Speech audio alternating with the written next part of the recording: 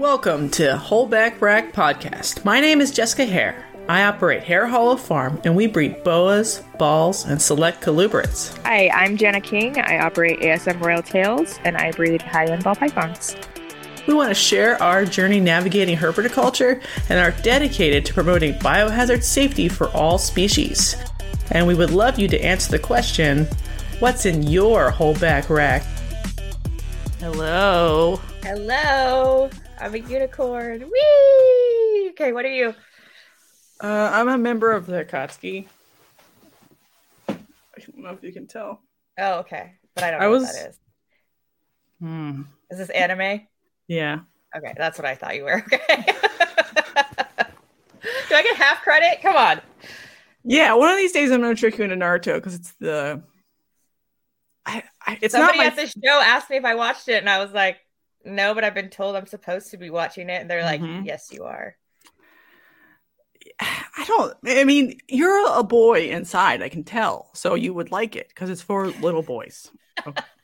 A boy inside. A tomboy. Very much a girl. I always hung out with the guys all growing up because the girls were too much drama. Mm-hmm.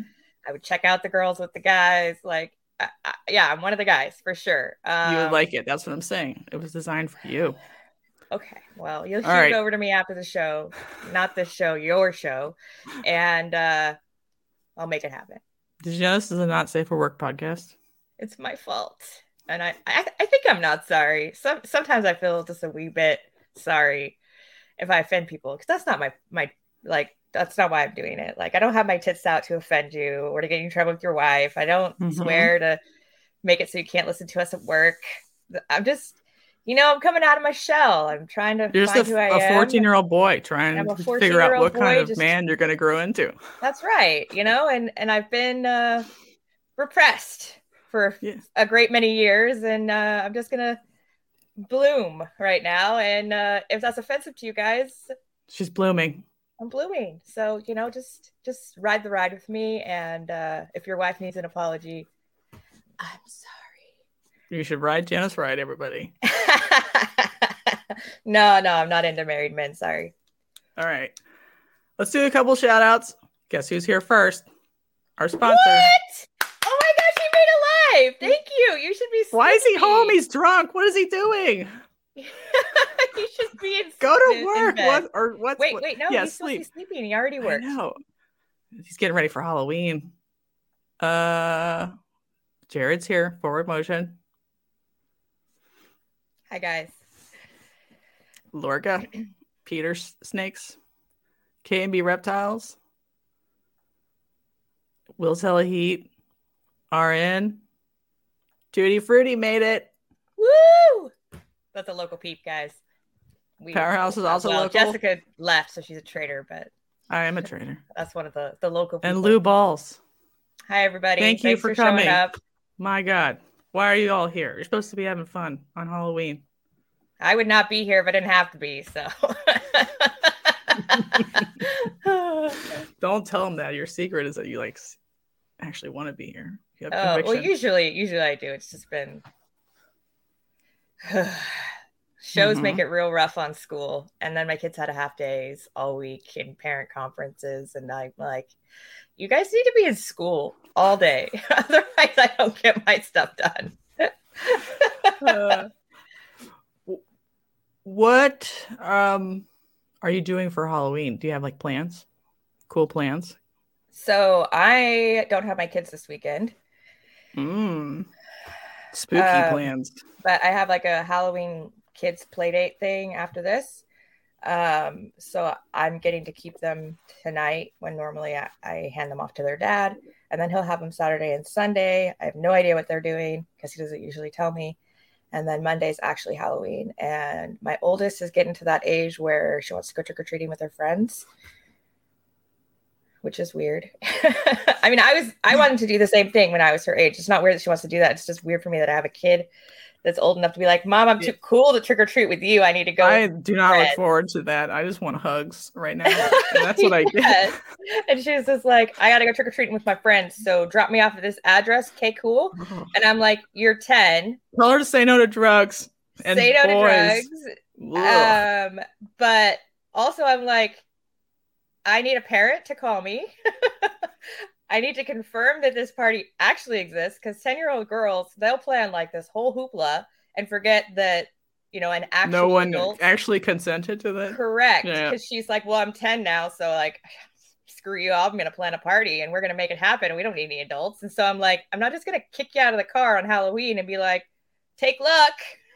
Like, that's never been who I am as a parent. Right. So I sent her a note to school with my cell phone number on it. And then her little friend from school starts texting me. And she's like, yes, here's my address. Here's the time. Here's the plan. And I'm like, you're adorable.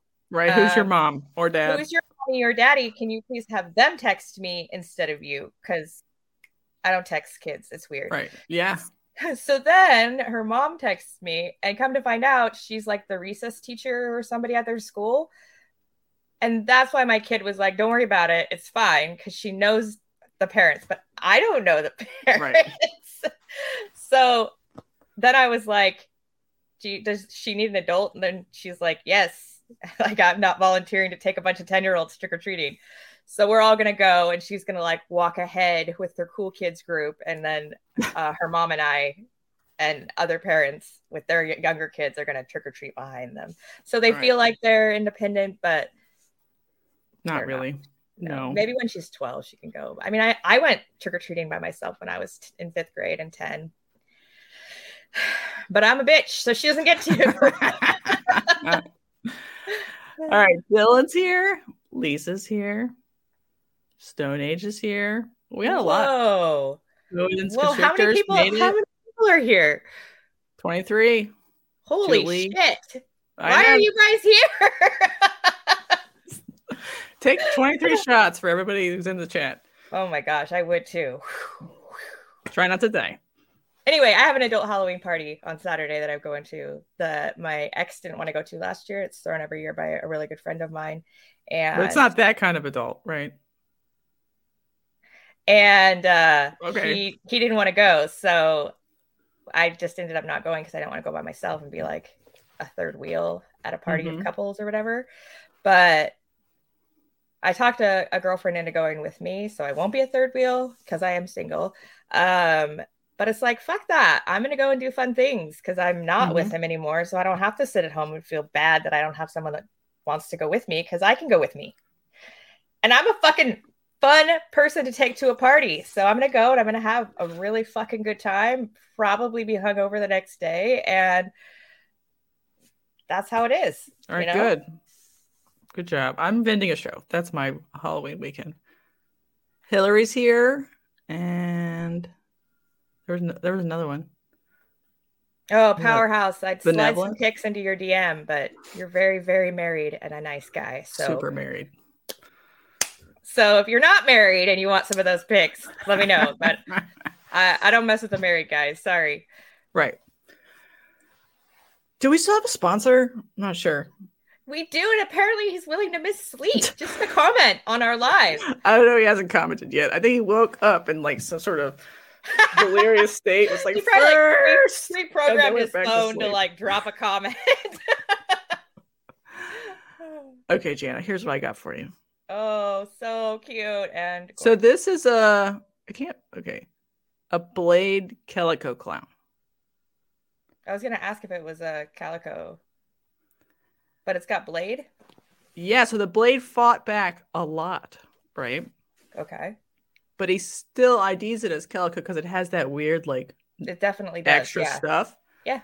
But my question for Shane, which Shane will probably message me eventually, is did the father look like that? The one that was a Blade calico progenitor, did it have the extra sort of popcorning along the belly?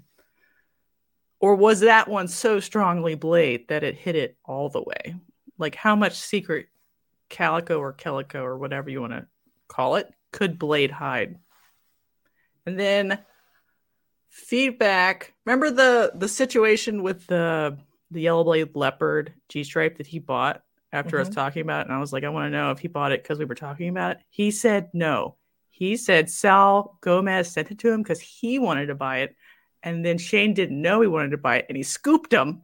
Oh, so it was like, look at this badass snake, and then yeah, and he's like, oh yeah, that's hot. I'll just buy it. Bitches. And Sal was thinking about buying it. Fuck, man. And I was like, that's a funny story. And Sal's still okay with it. He's come to peace with what happened. But it was just like ironic that we talked about at the same time because it was a nice example of that it was combo. A really nice example. Yeah, for sure. So that was my my feedback from that part. Now, so we'll just keep this going. I'll randomly ask Shane a question, and then 3 days later receive a response. And then we'll keep this party rolling. I was going to say, he's a grinding every fucking day. Mm-hmm. Can we bring up Will's comment? My wife would ask for them before me. Well, if that's the case, you have your wife slide into my DMs, and then we're good on all fronts. But I have to hear it from the horse's mouth. Because Dylan, too. Listen, you should charge. I should charge. OnlyFans to be distributed very soon. No, I'm just kidding. DTMG is also here, so that's fun. Yes, for sure. Welcome. Hi. You would not believe how many times on the dating apps they're like, oh, I'm in an open relationship, or oh, my wife's chill with it. Or are they? And I'm like, that's awesome. Can I talk to your wife? And then they're like, what? And I'm like, I'll fuck you. That's cool, but I need to talk to your wife first. And they're like, right. Oh, I'm busy. And then they ghost you. So, right. That's why Ashley Madison is gross, right? For sure. So like, now if you're going to be cool about it, be cool about it. Don't be weird about it. Yeah. God. So now I'm just like a blanket no, unless the wife reaches out. And then I'm like, I'm down to party. That's cool. But unless it's from her mouth, you're a fucking liar. That's all I'm saying. No offense to you people in the chats. I just mean on dating apps. So if you need something, a hognose, a ball python, or a leopard gecko, Shane, Small Town Exotics. Instagram, Morph Market, the Boob Tube. And where does he live? Tennessee? The backwoods of Tennessee with some sort of Appalachian cryptid. Because it's Halloween, right? Mm-hmm. Mm-hmm. I made a spooky background. Do you like it? I don't know if it's spooky enough. It's perfect. It's epic. I love it. It's setting the mood right now. All right, it's a good mood. This will probably just come back every year. And I even changed my logo to like the dead snake and rabbit. But you don't have an undead logo. So I'll need you to pay $200 Snake and Pencil to commission a random additional Halloween logo for this podcast next year. Sorry. Getting right on that. And Shane. Well, imagine if that was like a snake skull with like a different color palette. That would be really awesome. I know. Snakes have cool skulls, no matter what the snake is, really. I should recreate the Britney Spears music video, the one with the snake. The albino berm. That albino berm was like... What's the song? It was an MTV live performance on the music video awards. I don't think it was in the video. Or was it? Or is it you're talking about a different snake she danced with?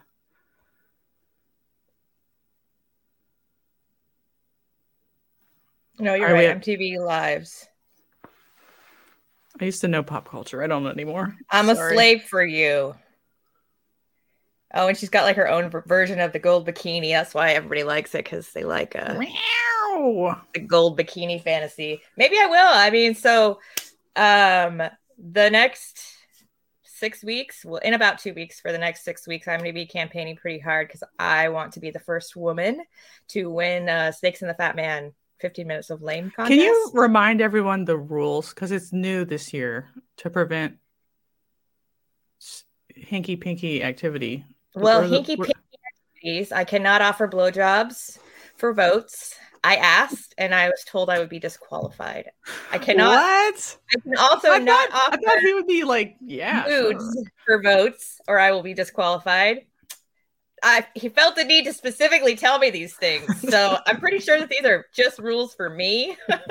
He's trying to like tie one hand behind my back, so that's not fair. I'm pretty sure if Reggie's Urban Jungle did like a shirtless, tasteful nudes or something. No. So I can post on my Instagram and stuff like flirty, sexy, like reels and shit, which I plan on doing.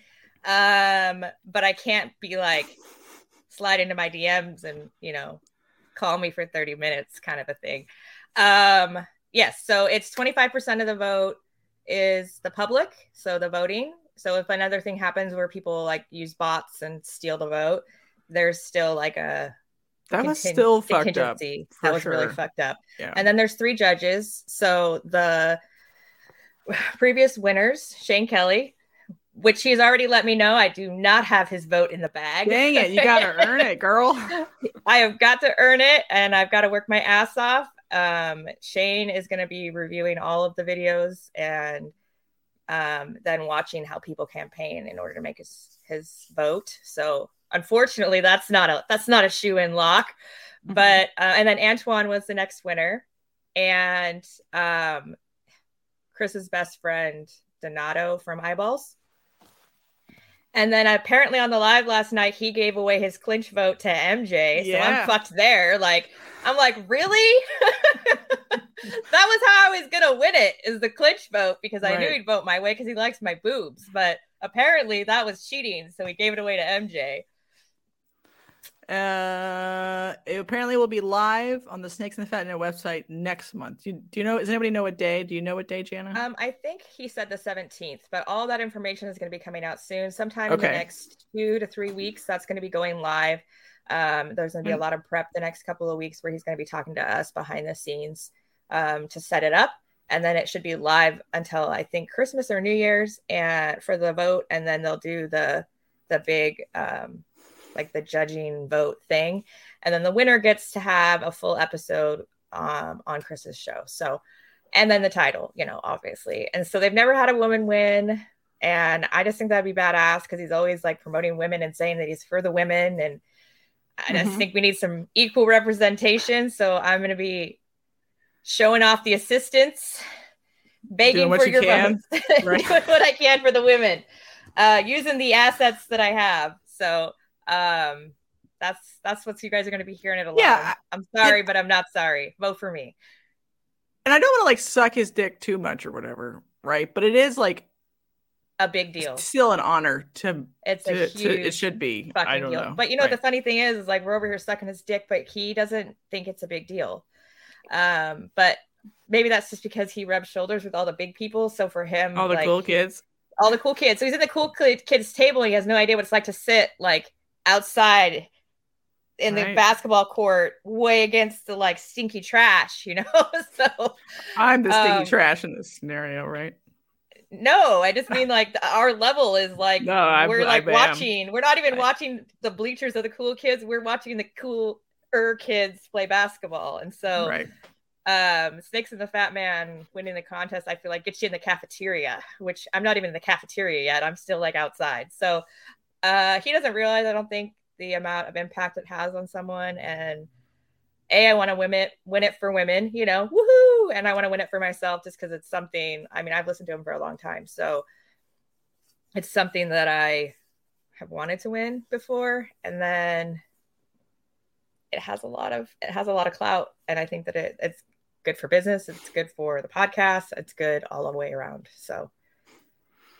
I need to see the bottom half of Jana to vote for you over Cigar City. Well, there is a picture that's floating around in the world.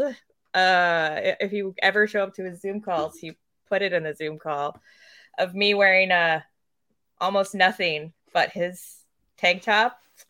It's pretty damn good. So maybe I'll throw that up there. All right. We did our opening nonsense. Are we ready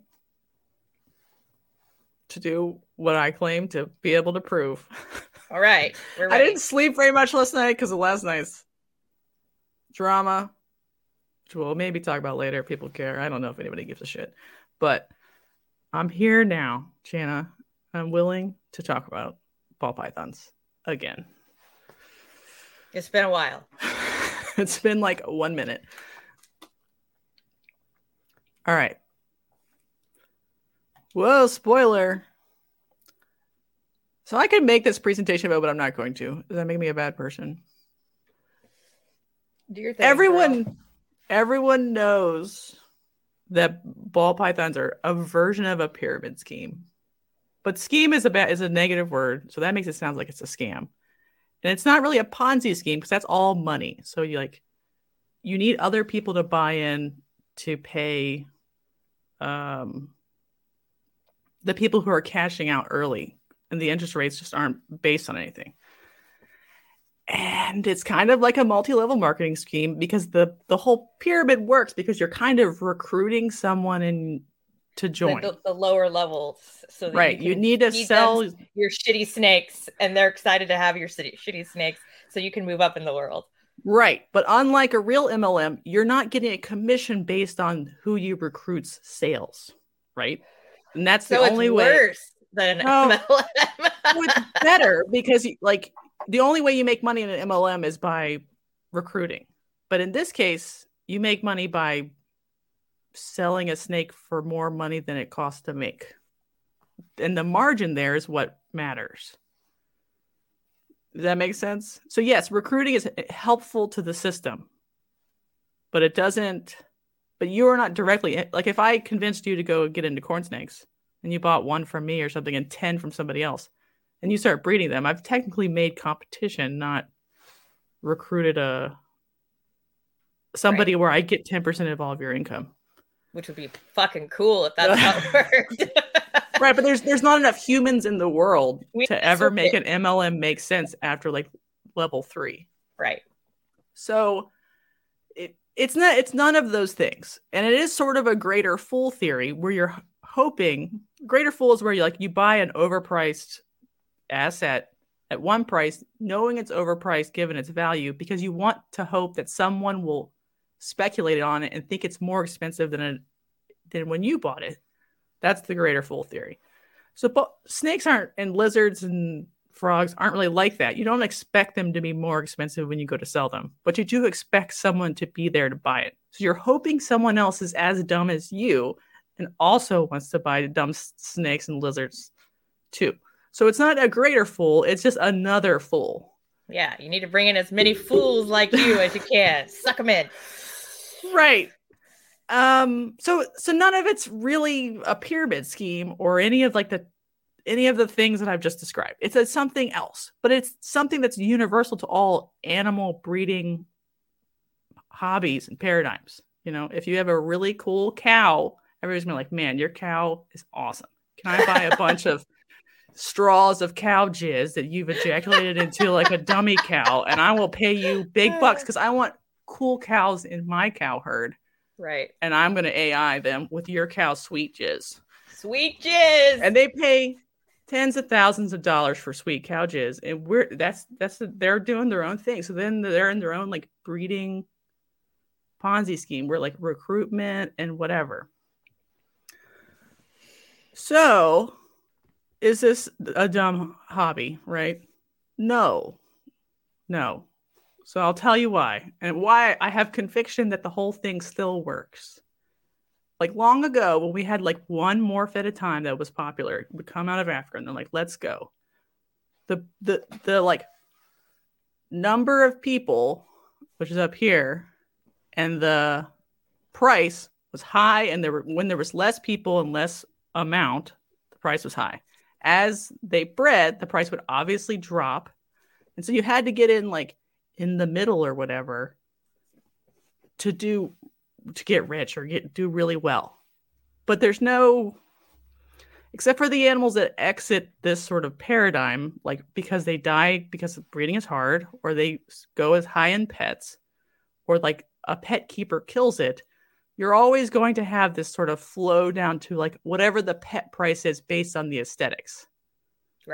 Right? Eventually it'll get there because you're just making more of the same thing. The pyramid will collapse to the pet price in time. Does that all make any sense at all? But all species will do it, not just ball pythons. Sometimes it's not a pyramid. Sometimes it's more of a column. Like a rare species that's not overbred or underbred, doesn't have a lot of morphs, it'll be the same price through time. Because there's not big spikes of production and then like people like driving that production down to a pet price. It's just everyone always expects a Savu python to be cool looking and be a certain price because it's rare and it's not bred that much. So should you focus on just rare species? Yeah, you could have a whole business of just small colonies of rare species that have very stable prices. In my opinion, Vin Russo is like the best example of that. He does have some morph boas, but he has a lot of stuff, boa constrictor localities that take 7 years to grow up. So if he just grows them up and has a very mature collection, and he breeds them every other or every 3 years, he always has a product that no one can like rebreed really fast. So his prices are extraordinarily stable. You can 100% make a business that way too, and you never have to do the morph pyramid. Yeah, and in the comments they're talking about the person who did 400K in a day. Yeah, we can be mad about that because we didn't think of it, but he pre-brokered those sales. Like he invited those people to come and compete for prices to buy his shit. So that was right. He forced them not to buy anything in advance. He correct. told them he would only sell them in person. So that incentivized scarcity. And so they all came in guns a-blazing with their pockets ready. And that's how he did so fucking good, is that he created scarcity, he created demand, and he created competition, which is like the trifecta of business. So, I mean, we can all be jealous and be pissed off, but that was well played. I mean, like, fucking call me, teach me. I'm ready to learn. And then Blackjack said, I missed this comment earlier, like, is there an infinite supply of fools? No. But there is probably always going to be... The goal would be to always have this part be good. Always be converting pets, because pets don't breed, right? Convert pets at high end, convert pets at middle, convert pets at low end, because they don't contribute to the speed at which the pyramid collapses. So is there an infinite supply of pet keepers? No, also. But that number far outweighs anyone who would want to deal with morph market messages at 2 a.m. that are incoherent and they didn't read your terms of service. So like the amount of people willing to do that is small enough compared to the pet price if you can convince pet people to want the species that you're making, in my opinion. Whoa! What is that? It's like a bunch of vaginas in a tree. Yeah, there's a little bit of a feminist manifesto in here, maybe. I'm not sure. So eventually, it's not just one morph racing to the bottom, It's many morphs doing their races. So there are less people working on each project. So like this is clown, and this is pied, and this is like combo codoms with OD, and this is albino. And so they're all sort of working independently. So less people are in each project, the more complex the system goes. And so there are more people who are like in the bleeding edge of the project, and there's less competition at each level. So maybe the high-end price is lower, but the speed of collapse of each pyramid to the pet price is also slower. Does that make any sense? Yes. So that was like the later meta, like 10 years ago. Now we're doing this shit. Holy mackerel. In my opinion. With double, triple, quad recessives, each time we do that, we've spawned... What the fuck am I looking at? Vagina on her period. Yes. You guys all know what I'm going to say to those. Exactly right. And it's like on a bush. And this is like a fractal tree, because that's what this reminds me of, this process. Each time you make a combo and that becomes like an aesthetic somebody's working on and adding genes to, that is a new pyramid like forming around DG Clown. So who's the first person in the DG Clown? Okay, so they have like market share and lead on the project.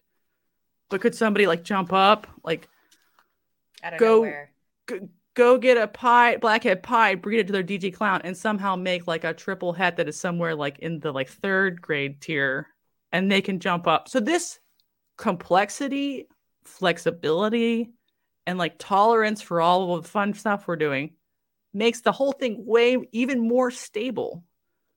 Every time you pull a clown from a clown project to go make double hets, it's not making more clowns.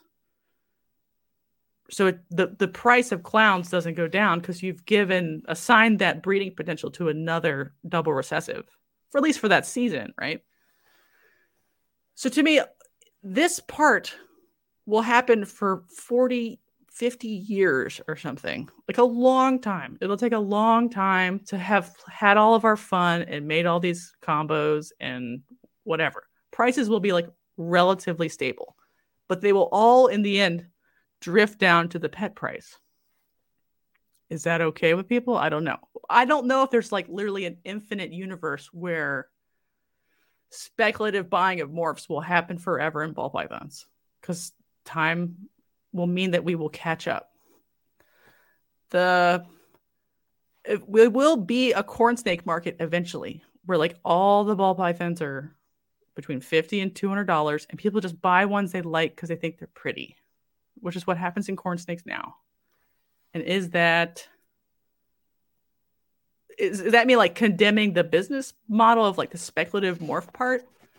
No, I don't think so. That's fine. People will just move on to another species that they can speculate and have fun with in that way. I don't agree. Okay. Why Are don't you saying you agree? Like in 50 years it's going to do that? Or 100 years. The generation okay. time I can agree with that. Yeah, that's fine. Of ball pythons is good for this reason.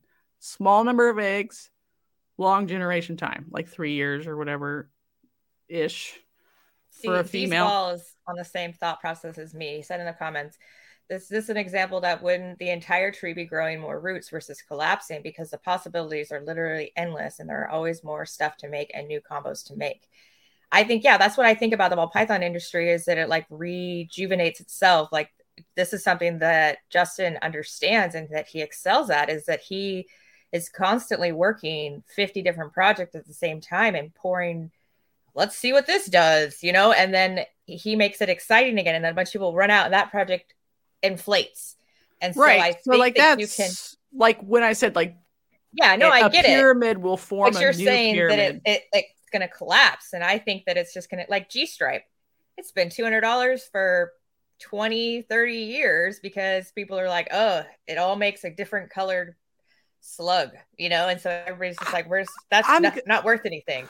And now it's getting resurgence, right? But this is in a span of 30 years. I'm talking like orders of magnitude. Will there always be a new ball python combo that is enough to make a new pyramid of speculation? Maybe. Yes, maybe. I think there will be. That's what I'm trying to say. I don't in 100 years, but because right now there's like a diminishing returns. So if you made a pewter fire inchy or something, does anybody care? Well, what if you made a pewter fire vanilla? Those are the same enough things. There are lots of ways to make new peaks and new goals and make it fun. But the fact that there's an 8 million combos doesn't matter if, I don't know, like 70% of them look the same. I'm just saying this is okay. Right. Both future realities are okay, as long as the cost of how much it makes you to make a snake is less than the cost you sell it for. Are we going to talk about that? Yeah. No, we are. Okay. Perfect. Because I mean, this is what I was talking to Sean about. Because Sean's like, the ball python collapse is imminent. It's imminent, like within a day or two. And I'm like, but people can still sell ball pythons regularly to pet people for more than how much it makes. He's like, no, they can't. Like, but I think they can't. So then I was like, fuck it. Let's make a spreadsheet, which is going to make this a lot more boring. Ugh, so boring looking already. I can't even see it. It's too little. All right. I'll bring us. Sorry, guys. I got to close out the chat so I can read our numbers. Can I make it bigger? Oh, I'll just make it big on my phone. Hang on. Okay. It'll be fine. I got it. So in this scenario, you're not paying yourself a wage to take care of the parents. You are just breeding a mom to 1/4 of dad's feed bill because he would be paired to 4 animals. There is a spot where it says 100%. You could probably put it at 200 because if anybody's watching on their phone, they're not going to be able to see this because I have it on my laptop and it's too little. Nope. Down. Nope. Yeah, that'll work too. There we go. Thank you. We figured it out. So this is Cold Blooded Cafe. This is frozen. It's kind of the most expensive. I gave it a cash ass feeding schedule. It's not like super intense or super light, sort of in between. And if your average clutch size is 7 eggs, it should cost you just for food $41 to make a ball python. But you don't just buy food, right?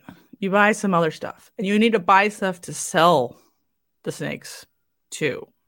So I just guessed, and these are like rough guesses. So including feeding wholebacks and feeding non-breeding adults is about $26 per egg if you had 292 eggs produced. No, wait. The number of eggs is 171 because you had, this is like an ARS rack. So 35 females, 5 males, 70% go. I'm like, who's making 200 eggs a year? I had 25 clutches and I didn't make. This all made sense in my head, but okay, no, it makes sense now. Okay, so and obviously this number is crazy too, but this number, so you get a cost per snake to make of $68, and this number could be way lower if you breed your own, way lower, like half. Breed your own rats. Yes, I'm following you. Keep going. So I think what Sean is saying is this: if you sold a snake for $100 and it costs you $68 to make it, you're making a profit, but you're not paying yourself a wage. Certainly not a livable wage. So like I have a little, like, this is a normal human in the USA. So how many snakes, and this is all active so we can change it.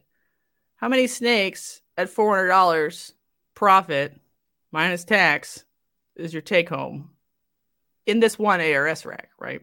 So in this one ARS rack, if the average sale price is $400, you can take home $40,000 after tax and after expenses, even paying expensive rodent costs.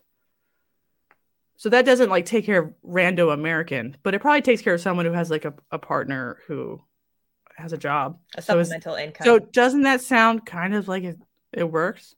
Yeah, it does sound like it works. It starts to like not work when it's like $150. No. This is why you want to be breeding like visual clowns, visual pieds, double hets. Although double hets don't matter in the pet industry, but right, but it's not that intense of a pairing to get an average per egg price that's like this. So you have like one holdback that's like the best. You sell like one good one. You have a couple of middling ones and like a pet one that's not that great. It's very easy to hit an average price of around $400 to $500 if some of your stuff is kind of good, not even great, not cutting edge. So like I did calculate you need 221 eggs, which is more eggs than that rack would produce. So your expenses would go up to get 51,000, which is like a normal humi. Obviously where you live is different, but that's not insane. I feel like you can make a full-time business breeding ball pythons with the right mix of morphs and the ability to sell to the pet level, the like intro breeder level, and a little bit of high end. You don't necessarily need to go high end. That'd be great, but you don't have to. Yeah. D's Ball said he wants to see the average at 750. Okay. Is that your average, D's Balls? No, he just says 750 or 2,500, what it does if you're in the more high-end projects. So 750 is 81,000 per ARS 5540. That would be like average per egg of a 7-egg clutch. Correct. 2,500 would be bank, bitches. Your daddy money. It's $292 for the bank to get you all the lower body shots you want. Woo! No, yeah, for sure. So what we're saying is go home and sell all those single gene females. No, I'm just kidding. Don't do that. The market's terrible for breeders right now. What I'm saying is if you can sell the snake for more than it costs to make, it's just a matter of like numbers. So this is corn snakes, which everyone's like, no one can make money in corn snakes. That's my reason for not getting into it. Well, it costs even less to make a corn snake. I estimated $17 to make a corn snake. What? And so that's comparable to the $68 of a ball python? Right. They eat stuff that's extremely cheap and they don't cost a lot to hold. So if you just sold corn snakes for $150 after producing them for $17, that's not breeding your own, which if you bred your own rats, the cost of making a corn snake would probably be like $5. Jeez. But it would take one ARS rack to make the same wage as the ball python rack. But you'd also have to sell twice as many babies. You'd have to have a market for twice. It's 420 versus 171. So yes. Yikes. But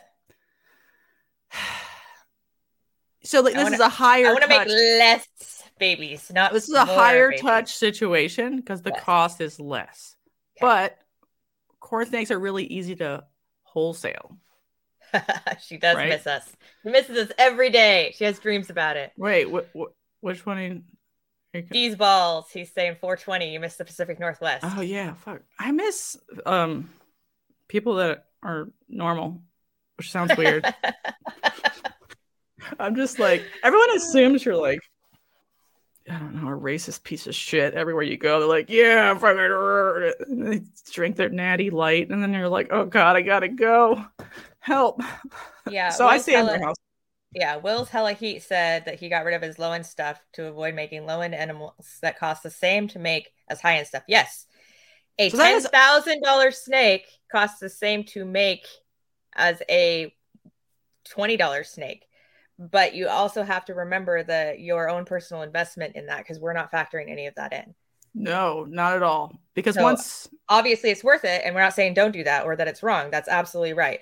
We're just saying for those who haven't invested in high-end stuff, you have to also consider and think about, do you have the money to invest? And that's why people are like, oh, it's a growing year. Because if you're spending $50,000 on high-end snakes for your breeding group for the future, you're just pouring your profit back into your business, which is fine. That's a great business model. But if you're trying to make money to pay your bills, you know what I mean? Like, we all know what I'm talking about. I'm just gonna. So Aaron says, I average $300 per gecko for approximately 275 geckos and make 82.5K. What I'm saying is, even someone selling to pet people with a little mix of investment can still make a living wage on top of paying for their costs. That's why she's saying it's the ball python industry is not a scam, because you can actually make a living wage. At every level here, guys. You could make all this complication until your eyeballs bleed, even though it's so boring. And you can still be fine if you want to. And you could sell corn snakes, although it's more touch and harder, but it's fine. You just have to build your business to accommodate the expenses and the potential profit. We'll share it. It's not that good. Like, it might sound good right now because it's incoherent. She'll share it. She doesn't realize that it's awesome. I'll make sure she does. Yeah, and there's so much personal satisfaction in like working like a high-end project where you're working on it. Like, that's why most people want to spend money on more expensive snakes. Not like, oh, I need to like increase my percent. Although that might be part of it. They just want to see what it looks like together, and they like it, you know? That's cool too. Yeah, it's Dylan, right? D's ball, that's Dylan in Tacoma. Yeah, okay. Yeah. We should totally get together. I'd love to see your collection. And that is not a euphemism. I actually want to see your reptile snakes. And then he says that the kitty in the background looks like it wants to scratch his eyes out. No, that's the hang in. No, this is the hang in there kitty. It is the hang in there kitty. I'm like, I know that. Oh, that's girls. I bought it because I thought everyone was being a downer last week, and I was like, right. Everybody needs to hang in there. No, think about kitty. Why you're in the industry and why you like it. And even if you have to like lose a little money on some $20 snakes, that could be a good customer or a good future person. That's fine. You will have made profit on any snake, any ball python that you sell for more than $68. Right. Sounds like easy breezy to me. For sure. Dylan, are you still doing your podcast? If you get real cynical, the whole thing is a pyramid scheme. So what she's trying to say is it does not fit the like educational the descriptive requirements for it being a pyramid scheme, because a pyramid scheme is a scam in which the lower people lose out on everything and the upper people get out before they lose out on everything. And that's not what the ball python industry is. It looks very much like a pyramid scheme. It looks very much like a multi-level marketing. But what she's saying is that those things are often designed to siphon the money from the lowers to give the money to the uppers.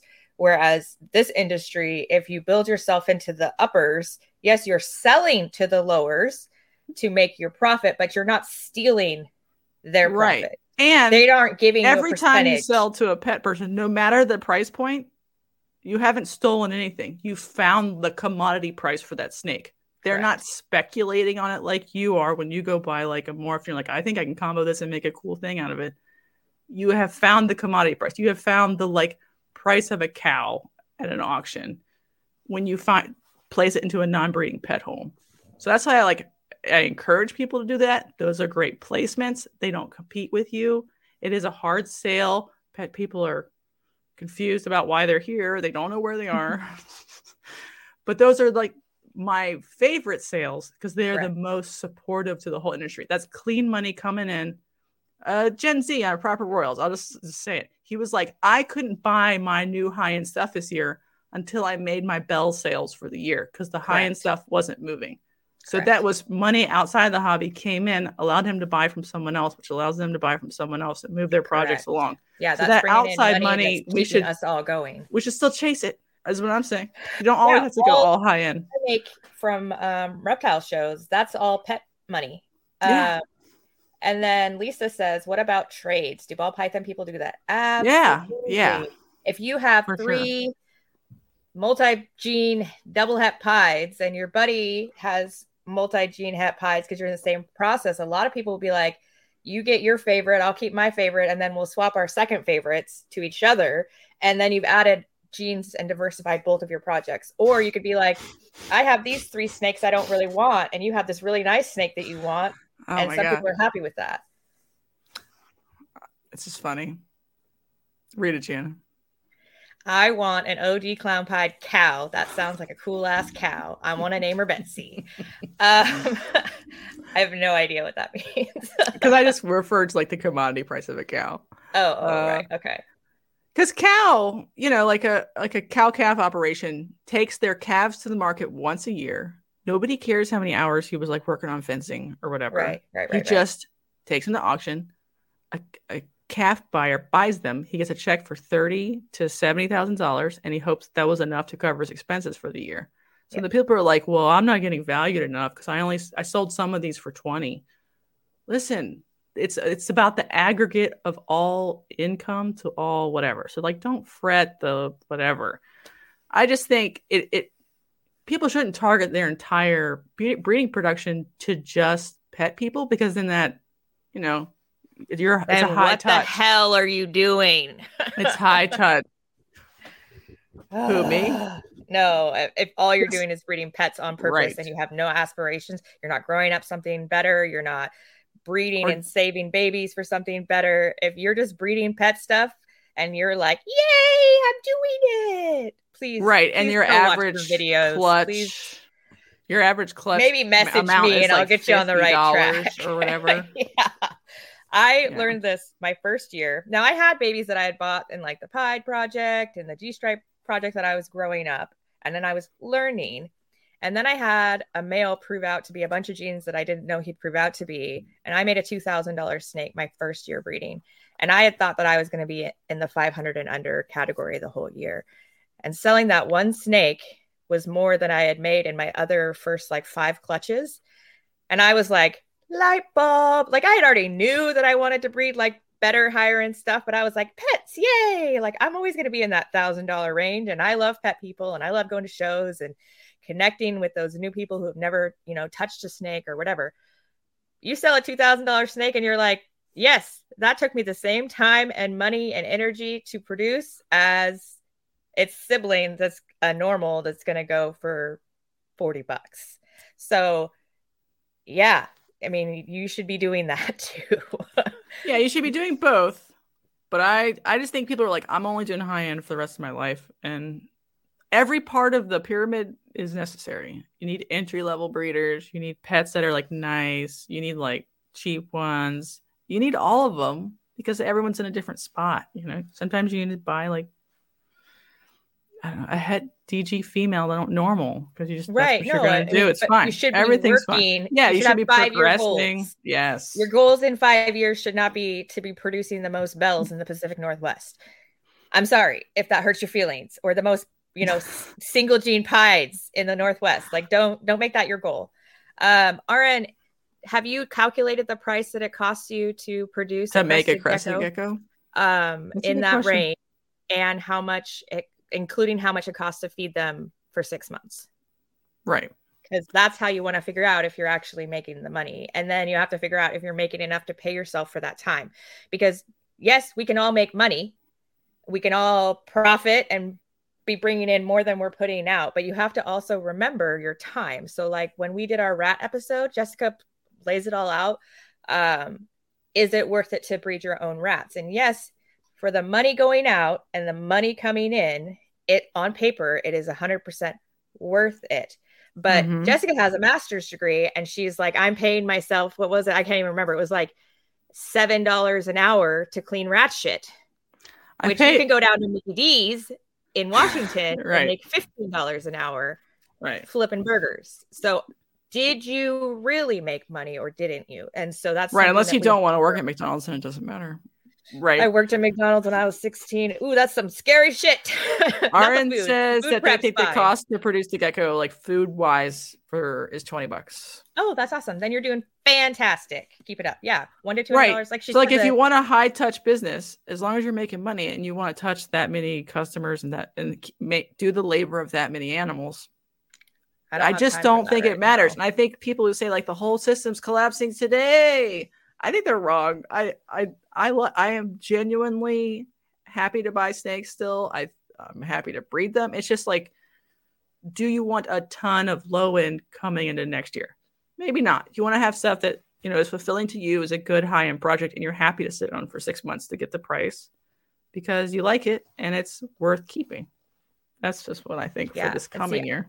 I'm trying to produce less and make the similar or more amount because I'm in school full time and taking care of, well, it was my full-time job before, and taking care of 250 snakes when you're a full-time parent and a full-time snake breeder is fine. But when you're doing 15 credits and you're a single parent now, and you're also trying to have a podcast and run a business and go to shows and do all this thing, 250 snakes becomes, their quality of care goes down a great deal because, they're fine. They're in their tubs. That's not the kind of ethics or snake care that I want to give my animals. And so I want like 10,000 snakes. Does that make me a bad person? No, because this is your full-time career. Right. I dedicate a full shebang. Almost all of your attention. And you also have a kid, but they're in school now. So it can get more of your attention. And so that's completely fine and ethical. Kids in school. Woo! This week's half days. That sucks. Anyway. Yeah. And Tutti Frutti is correct. Like you can make pets doing a pairing. So that's why you can make byproduct. An ideal scenario. Right. Yeah. You got to scroll over. There you go. You're making stuff for you. You're making this is her layout of one clutch. If you made some accidental extras for $100 or $200, that's your pet price, and it's still more than $68. But your average is still fine. You're doing fine. You're on target to make enough money. $2,500 is pretty good. I just don't know if we have to be like, if you're not doing this, you're a bad person. Fuck you. We should be encouraging to hang in there. All the little kitties in the pool, I think.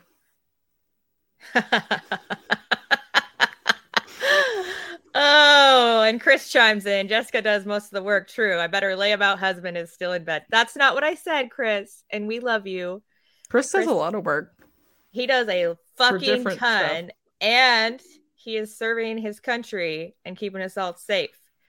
He's in the Air Force, and he keeps the lights on while she plays with her snakes, which sounds really messed up. I don't know how to put that differently. I'm sorry. That just fell out of my mouth. And then I was like, that's the real really scam around here is that I managed to trick someone into letting me run around the garage with... I know. You guys are all asking for me to make blowjob sounds, but apparently somebody's got it clinched in over there. I think he's just gullible. I just talked his ears off. And he's like, fuck, bitch, shut up. I'll marry you, I guess. She does let him have really cool cars. Does he have a new one yet or not? We did buy a new car, but he... No. I mean a Project Fun man car. Oh, no. Still just a Viper. Okay. That was enough of that shit. I'm just saying I'm holding. These are diamond hands, right? Or hodling, right? I think it's fine. Snakes are great pets.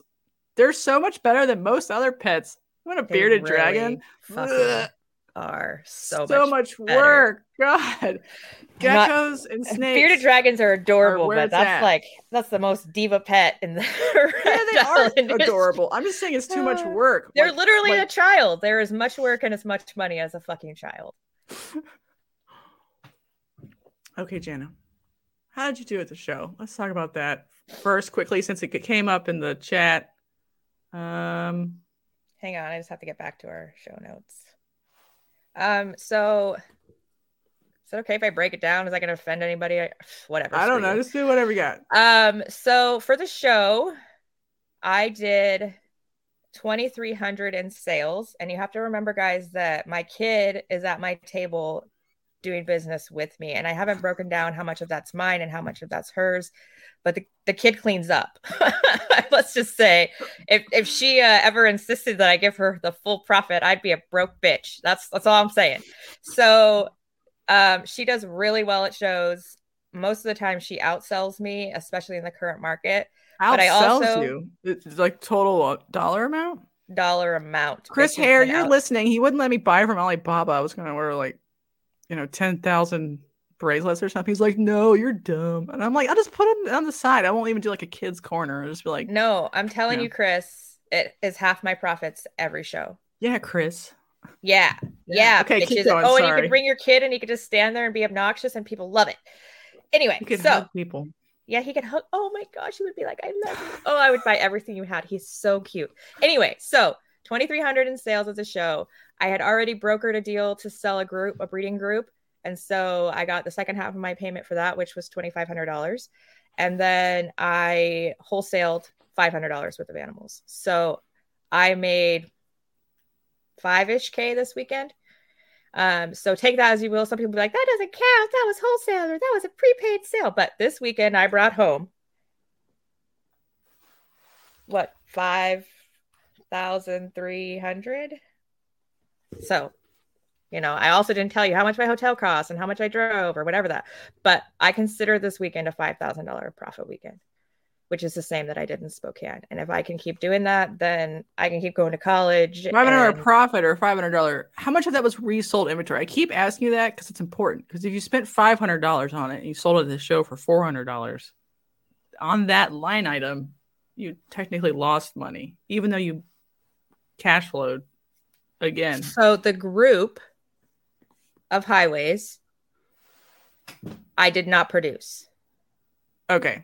Do you think you, with the original purchase price, I mean, you obviously didn't calculate it, and like estimated food cost, sold them for more than you bought them for, or about what if you're taking cost for what you have into them, but also what you've gotten out of them, like babies, do you take into account the babies that they've given you? Because I do when I do my lines.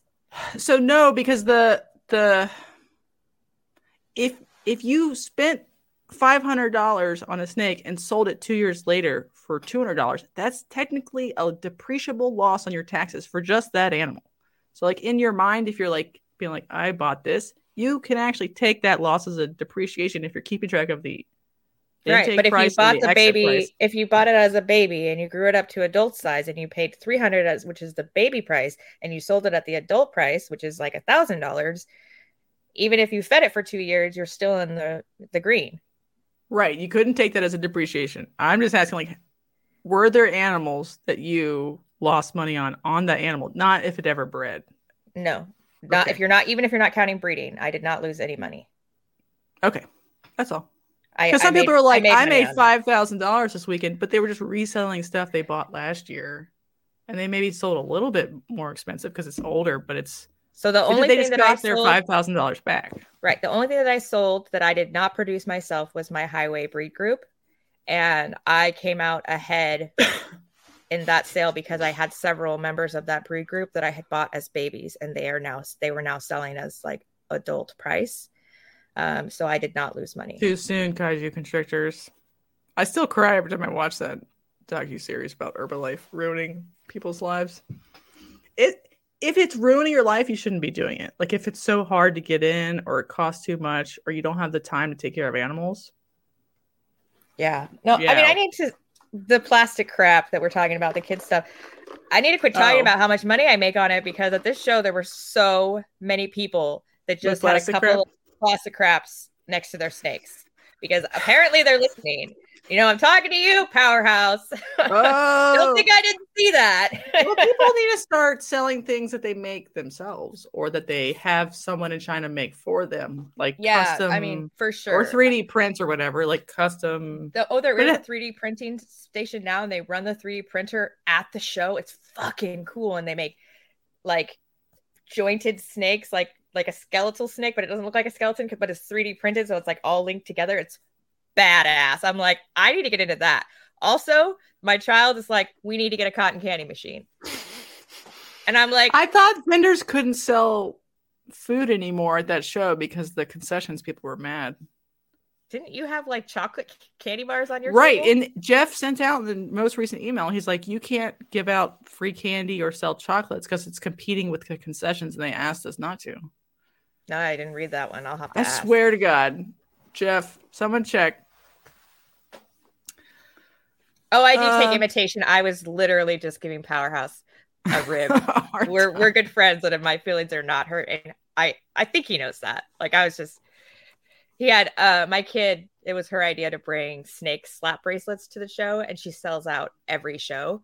And we were chatting as I walked kids back. Like slap bracelets with little snake heads on them. They're freaking adorable, and we sell out every show. Anyway, he had some on his table, and so I thought I'd rib him publicly, just for funsies. Like, we're totally cool. Keep doing what you're doing. Like, it's not a big deal. But yeah, our shows are doing fine, in my opinion. Like, it made it worth my while to be there for the weekend, even if you don't count. Even if you say I count it because like you wanted to move it, and so you needed to move. It's fine, right? It's fine. I just mean like everything else that I sold on my table, I produced, and so I'm really happy with that. I am not sad about that at all. It paid for my weekend. It paid for my next semester of school. We're good. Plus, I have stuff that immediately I'm go out and buy a hypo puzzle. I did not immediately go out and buy a hypo puzzle, but I am putting it all in my savings account. And then this show, I don't have to pay state taxes, but I need to go and look at how much I owe. And then if there's enough, because I wanted to get my bank account back to a certain number, if there's enough, then I'm going to look at getting some snakes. I don't know. We'll see. Not a Kiki? I don't know. We'll see. We'll see how much money I made. Wow. But ignoring the highway group, did you think like that a certain percentage were pets or mid-tier or high tier, or was all pets? And ignoring obviously the toys. Everything I sold, with the exception of 2 females that I sold, went to pet people or pet people with aspirations of breeding. You know, the people who are like, oh, it's het pied, and it's a male, and it's like yellow belly pastel het pied, and they're like, ooh, he's gonna make beautiful babies, but they don't have a female pied or anything. You know, like the people who are just starting to get there, but they're not quite doing it right yet. Right. So I consider those pets. But if you technically want to call it, they're probably calling themselves like future breeders. But and they could be. They'll just, and they absolutely, like, I started off doing it wrong. I'm not saying that's not a process we have all experienced, because I definitely have. But I would say they were all pet, and then the ones that I wholesaled will go to a pet store. So I didn't see a lot of vendors shopping, or they did, and then they were hemming and hawing, and they were waiting to do more sales, and then they didn't come back, because I don't think that many people did above what I did, like the 2,300. They didn't have a ton of extra money, so they weren't like running around in the show to buy something else. Yeah, unless you're Powerhouse, who won the freaking, like, what is it, 50-50? What did you do? Dirtbag. The USR 50-50. Oh, now he's rich. Now he's rich. Yeah, like jerk. Anyway, and so like I don't feel like there was a lot of trading happening, but I wasn't looking to bring home any more snakes. So I don't know, I wasn't doing that. Although I did bring home animals, and I never do. I'm usually like so freaking good. What did you bring home? I brought home a hognose, and I am obsessed with her. But she's not mine. She's my kid's. I've been promising her hog nose for like 2 years, and she's been working her ass off. And Did she buy it with her show with proceeds? show money for sure. Okay. And so I normally pay her because she doesn't like to reinvest. She just wants money. And so after the first show, she decided not to. So she had to pay me back for what I had invested into her product because I made her break it down like a real business. And I was like, this is how much money it costs to get your setup and to get all your product. And if you have to pay me back for that. Plus, you need to take part of your profit. And I was like, you should put 50% of your profit back in to buy more product. And she was like, bitch, I'm holding, it was like $250, which is the most a 10-year-old, my 10-year-old had ever held in her hand. And it was all in like ones and freaking, I mean, it was like this big of a stack. Yeah, it'd be like orgasmic, probably. She's like, whatever, I'm buying myself that high-tech tablet that you wouldn't buy me. And I'm like, okay, well, if you don't reinvest, I was like, I'm going to reinvest what you gave me to pay for my initial investment. And we had split the profits or something. I can't remember. And I was like, I'm putting all that money back into the business rather than giving it back to myself. So I've been the one that's reinvesting in her product. And so she only gets like a percentage of it now, which is fine because I keep all her money. Totally ripping my kid off. Is this slave labor? Probably. Anyway. I won't tell. And so after the last show, she was like, I would like to take my profits and reinvest so that I could get a larger percentage. And I was like, there you go. Now you're seeing it. Now you're understanding how business works. And so I think when she's like a little older, like 12 or 13, that I might like completely give it back to her because A, it was her idea, and B, she's the one that works that side of my booth. I don't. But 10 is a little bit young to really understand that like that girl could pay for her college doing that. Yeah. I mean, like if we were putting it in a bank account for her for later, like not a lot of kids at 10 years old have the opportunity to rake in $1,000 at 6 or 7 shows a year. And she does at least that every show. It's crazy. And so for now, I mean, once she starts reinvesting, I will absolutely let her have her own profits. But yeah, I don't know if I would give a kid $500. Just be like, you know what I'm saying? Like that they're going to spend it on candy. Well, she asked if she could buy 30 pounds of candy on Amazon. She like Googled it. Right. Where can I buy the most candy in like bulk 30-pound bags came up? And I was like, bitch, please. I know.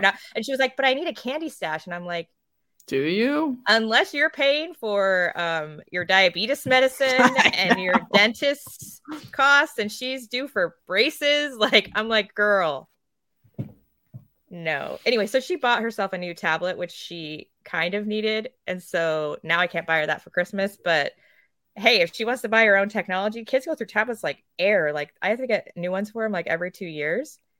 Double all junior. The hog noses. She does want to be a hog nose breeder. Junior. What? She's a junior. I don't know. You don't means. Get it? Jeff Galewood is Jeff Galewood Jr. So if she's a baby Jeff, she's a junior. All right. I'll take that. I mean, I just think that it's just nothing but positive for her to be experiencing this. And I didn't have that kind of an opportunity where I could like have someone that knew about business. Instead of being tortured at like McDonald's or Arby's or something. Right. So she did that. She does want to be a hognose breeder, but the projects that she's interested in and the snakes that she's been begging me to buy for the last 2 years are all over $2,500 because she's really into the lavender albino. Save up. And that's what I was trying to tell her. I was like, I will spend this much money on a snake. And if anything above that, I was like, you're welcome to spend your own money because she does have like hundreds of dollars. Sometimes she takes it to school and I'm like, you're an idiot. I'm not replacing money that your friends steal. Like, you're dumb. But there was like a book fair and she wanted to buy some books because she's really into books. And anyway, this is like way off topic, but girl makes some money and it's really cool to watch. And she should buy some hognoses. Oh my gosh. So she picked up this hognose, right? Mm-hmm. And it immediately played dead. The full Monty like you see on YouTube with like the and like flipped over and the face was flat. Oh my gosh, she was so cute. And I just was like instantly in love and like trying to play it cool, you know? And I was like, oh yeah, that's cute. And I'm inside, I'm going, oh my gosh, I'm dying. Anyway, she was like, Mom, this snake is mine and her name is Pancake. And I was like, yes, she is. Okay. And I'm glad you finally got another colubrid. Yes. They aren't the easiest snakes in the world to breed. They're easy to keep. I have 0 plans to breed, and you guys can all make me eat my words in 2 years or whatever. But yeah, she's totally breeding them tonight. 0. She's a baby, and I did get the person that I bought her for was like, "You're a breeder. I won't sell you a male. You need to buy a female. Like, you know better." And I was like, "No, this is just a pet. I'm not going to be breeding them." And they're just like, "Okay, Jana."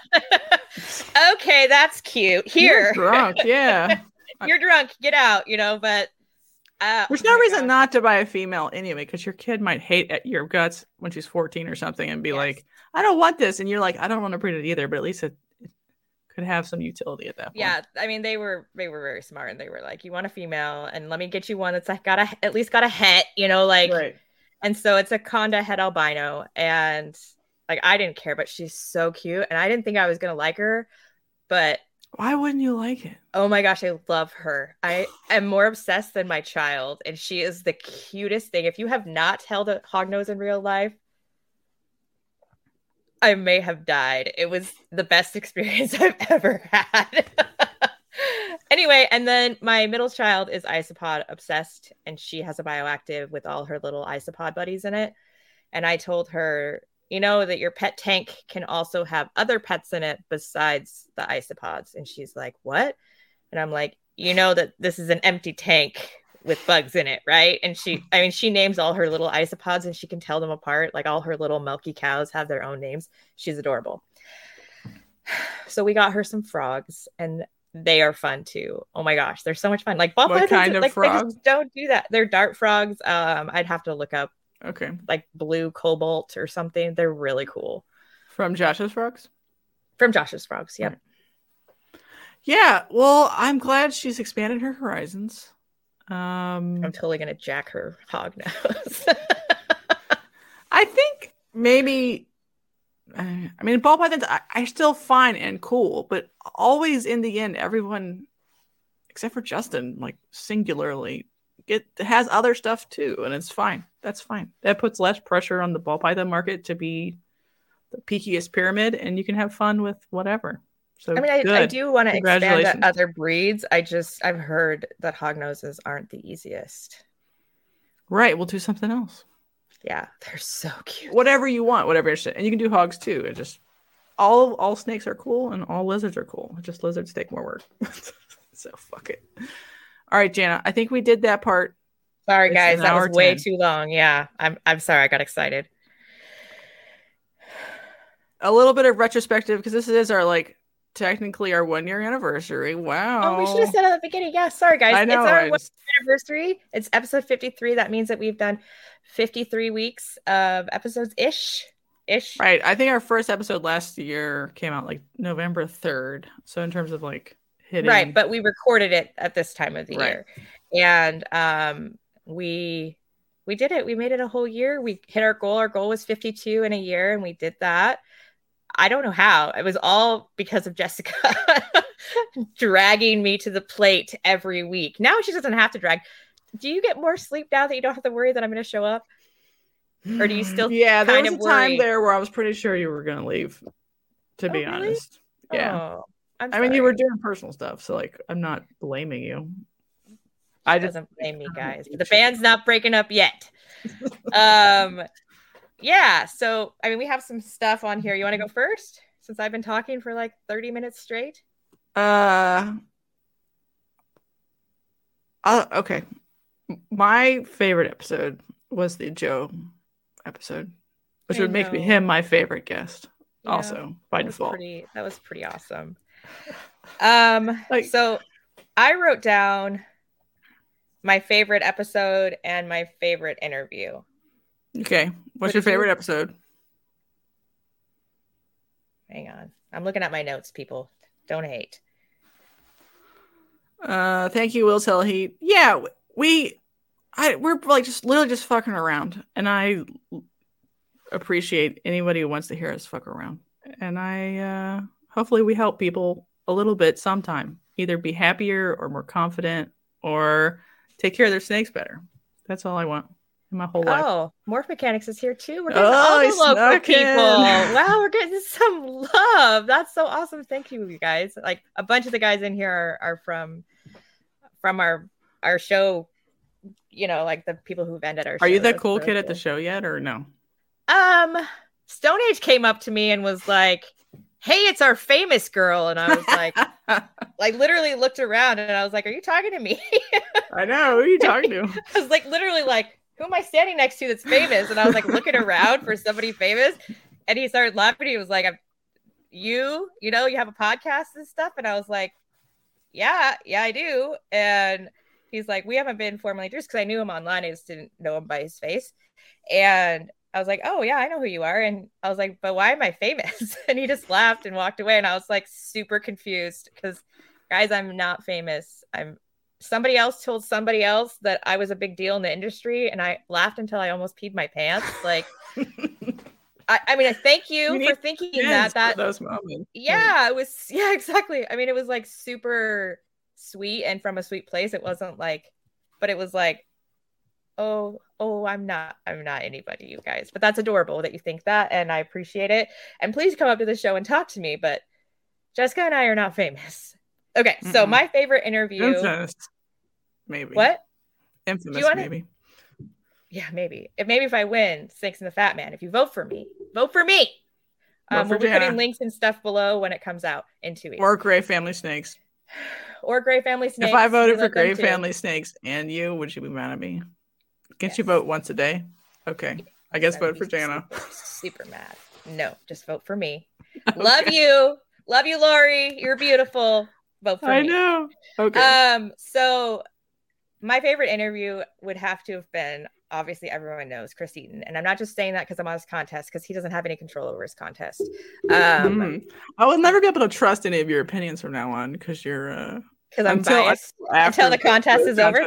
Literally, he has nothing to do with the contest other than he's hosting it. But so yeah, I guess he doesn't have like the tiebreaker vote anymore. So right. So you're technically out of it. The reason that was your favorite episode is because he's the reason that you started this podcast.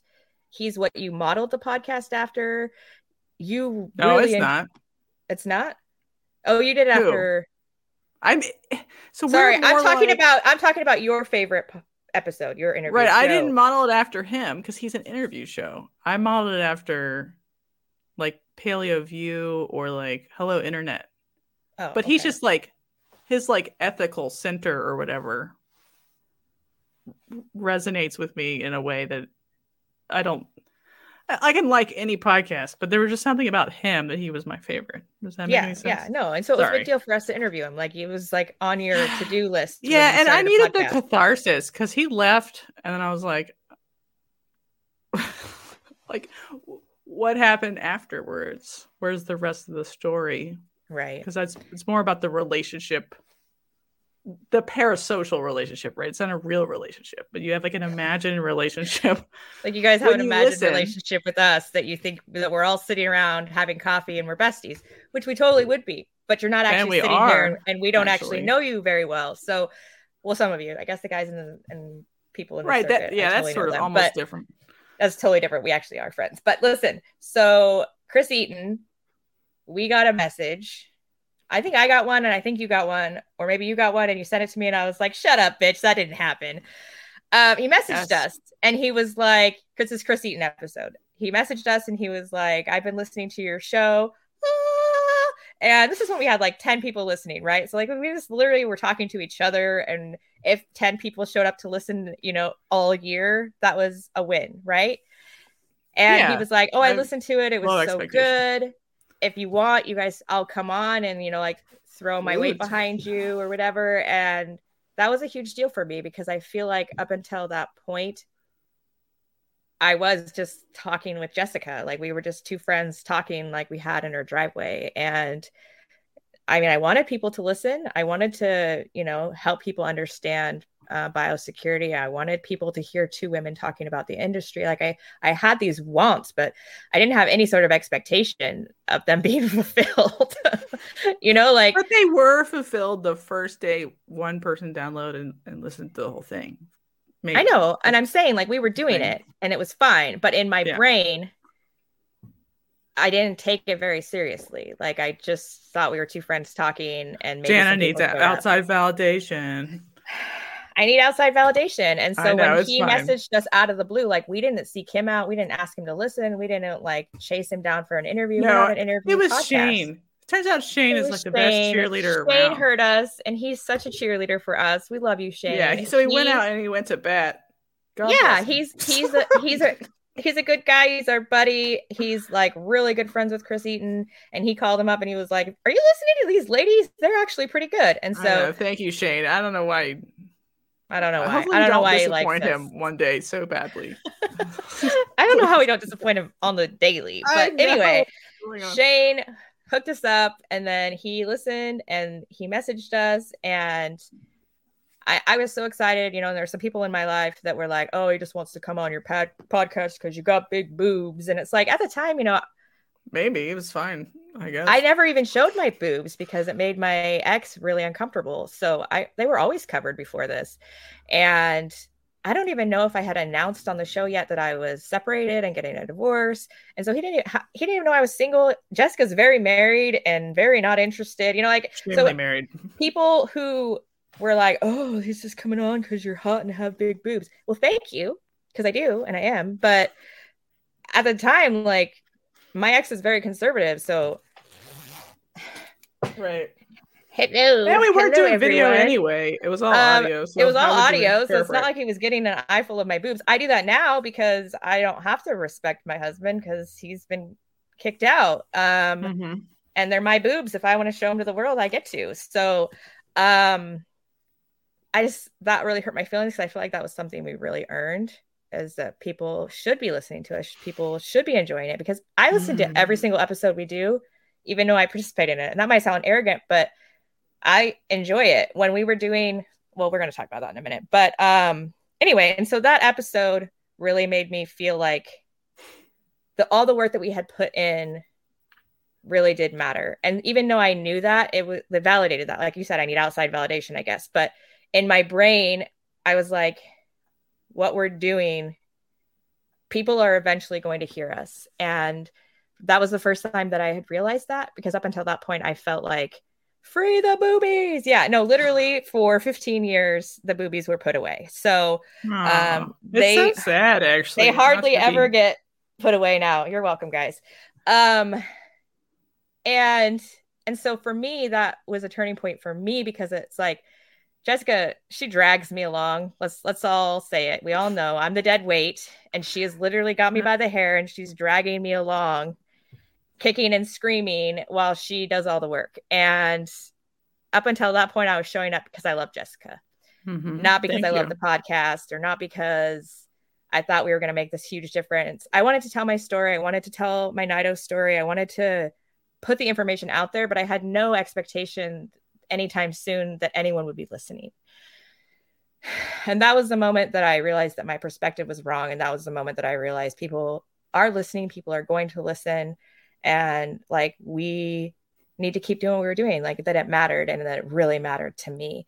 And so, oh yeah, totally happy reason to be divorced. I could go on for hours. That's like a whole nother episode. But the divorce is welcome and wanted, and you guys are enjoying the the seeds of that. So that episode was really changing for me. Not even that it was Chris Eaton. And I mean, it was a really good episode. I enjoyed it. It was also one of the first episodes after I'd split up with my husband that I felt like I could really be myself. Even Jessica was like, Gianna, you got to reel it in. Got to reel it in a little, you know, because I was like. Everyone knows who Amy Schumer is, right? In the chat. We had like the Amy Schumer talk. It was like, how much is too much? And is that enough? And is that okay? And yeah, she had to tell me, like, I'm aware. I understand that you're like coming out of a cage. I don't know how much Amy Schumer's the correct amount. Right. And she was like, girl, you cannot fuck the whole audience while we were doing a podcast. But I mean, you can probably, if you want to try. It depends on how many people are in the chat, right? But for me, that episode was really transformative to me, because I was in a really transformative place. You know, my ex had moved out, and I felt like we were finally being heard.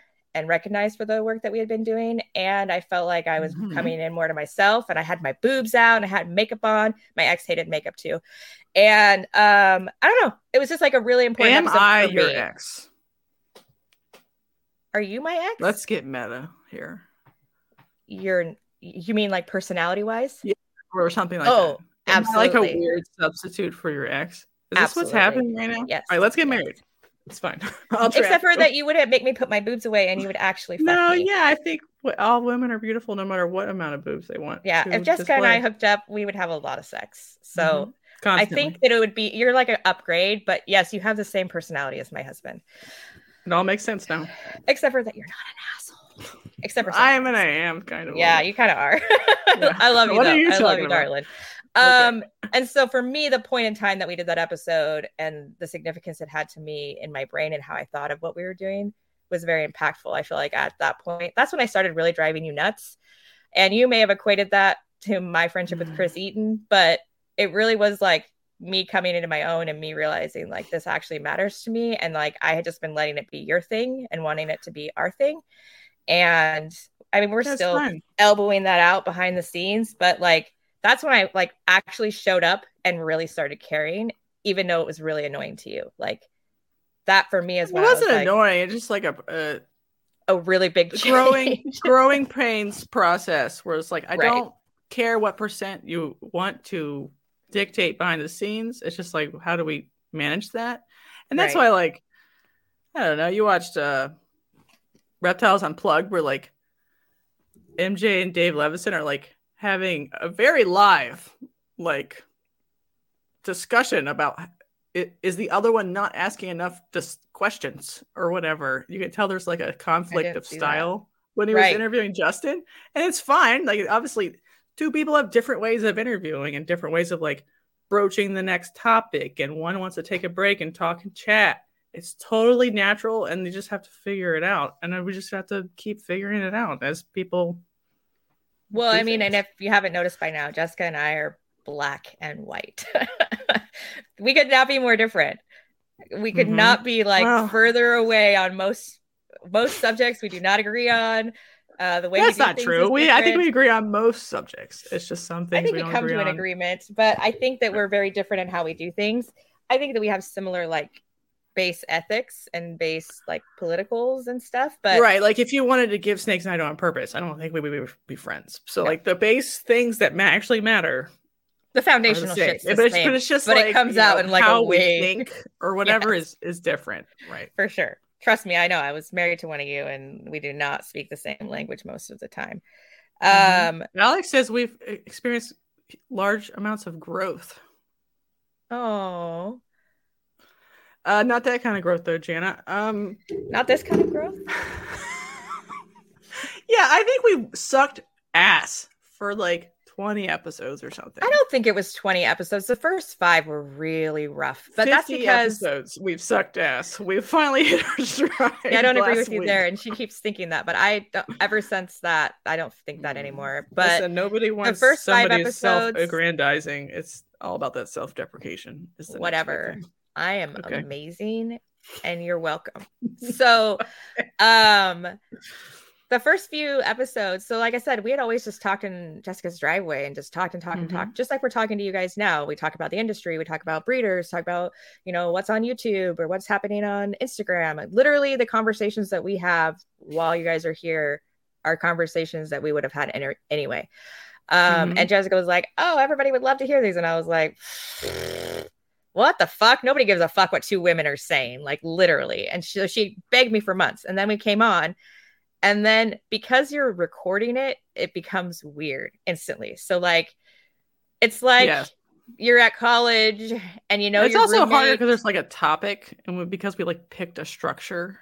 Right. Well, it's like being at college and your roommate slept with the same guy as you, but on a different day. And you both know that you slept with the same guy and you're out having coffee in the morning and there's just the elephant in the room and nobody wants to talk about it. Like that's how it felt. So we were just trying to figure out our space while being recorded and while having like structured topics and knowing that people were going to listen maybe eventually in 10 years. And so like the first couple of episodes, the dynamic between us was bad because we were like elbowing each other in the face and like, where's my talking space? over each other a lot. I actually edited out a lot of the talking over, and there's still a lot in there. So I grew up the youngest of 9. I don't know if anybody knows this or if I've talked about it before. And if you wanted to be heard or have a say in the conversation at hand, you just talked all at the same time. So I can hold like 4 conversations at once because of this, but it drives Jessica nuts, and it used to drive my ex nuts. Dylan. Am I speaking from experience?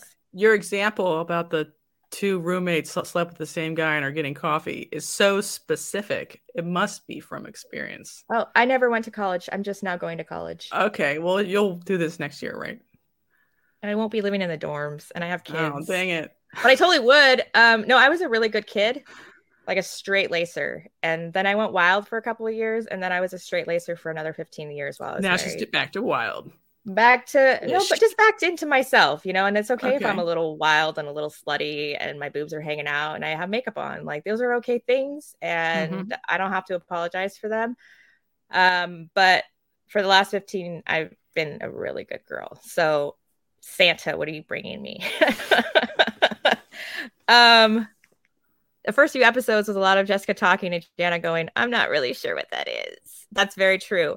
And that was what our conversations were always like, is I considered her like a mentor, like not like a mentor, like tell me how to incubate eggs, but a mentor as in Jessica has such a foundational knowledge of years and years and years in the industry. She has a foundational knowledge in biology. She has a foundational knowledge in things I never even think of. There's things I don't think other ball python breeders think of, because you don't have to be a geneticist to do ball pythons. You don't have to have a biology base. But the fact that she does, it brings like this whole other level to being a breeder. And just even hearing her describe morphs and what they look like and how they affect different things, it's very Justin-esque. And I'm not saying she's Justin Kabolka, but when he looks at projects and he thinks about adding genes in, he sees them the same way that Jessica high does. Praise. I'm serious. I almost choked. You have that same ability to look at it and imagine what effect it's going to have. So like when you're like, Jana, don't put Inchi in G-Stripe Clown. Jana, don't put Leopard in G-Stripe Clown. Well, maybe I'm like fantasizing that I have that ability. Small Town Exotics just sent me a picture of an Inchi Kiki, and who was right? Who was right, people? In the comments below, who do you think was right? Send me the pic. I need a pic. She was right.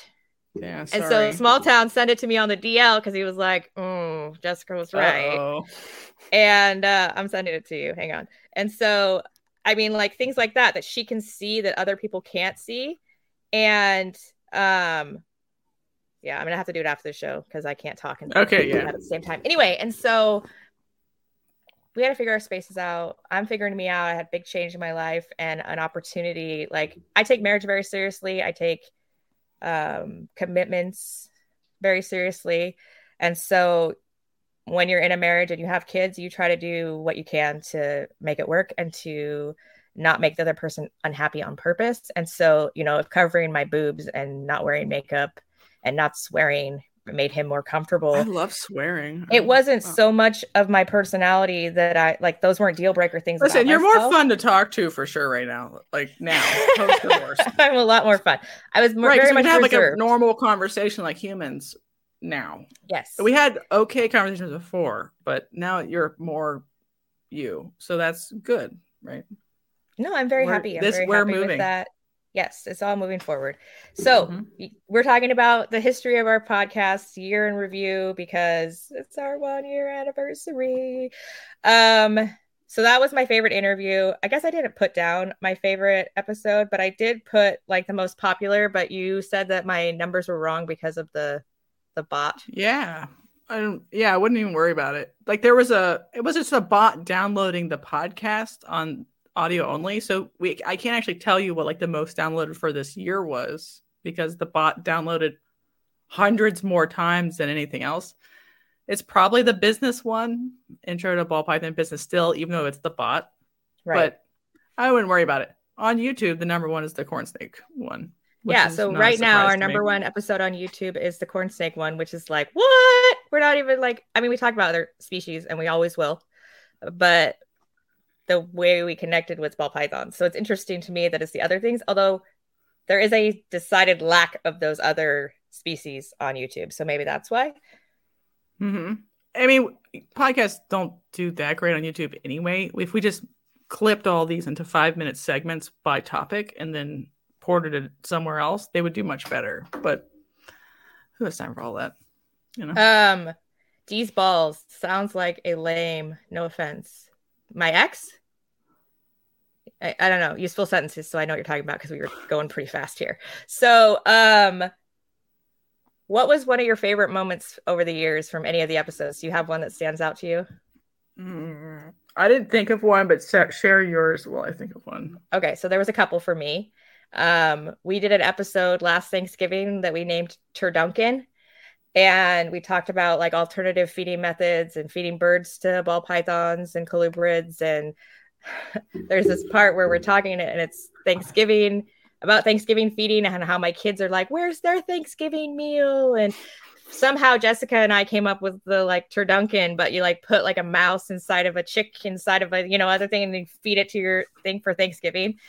And just like moments like that where we're just like riffing off of each other's things and cute things like how she named the episode, like Turduncan comes out of it. It's just super fun to look back on that and Alex. To remember how that happened and have a good laugh. Also, before we went live and before we went video, Jessica would leave Easter eggs for me because we would record like 3, sometimes 4 hours of talking, and she would reduce it to like 2.5. So the good parts. And so she would cut out my ums. Like she even knows if she looks at a recording of us talking. It looks like a penis, by the way. I've never told you this until this moment. See, it's nuggets like these, guys. You're getting it live. Like the audio file of you saying it looks like a penis, and so I just have to see his cock and balls coming at me, and I'm like, oh, let's just.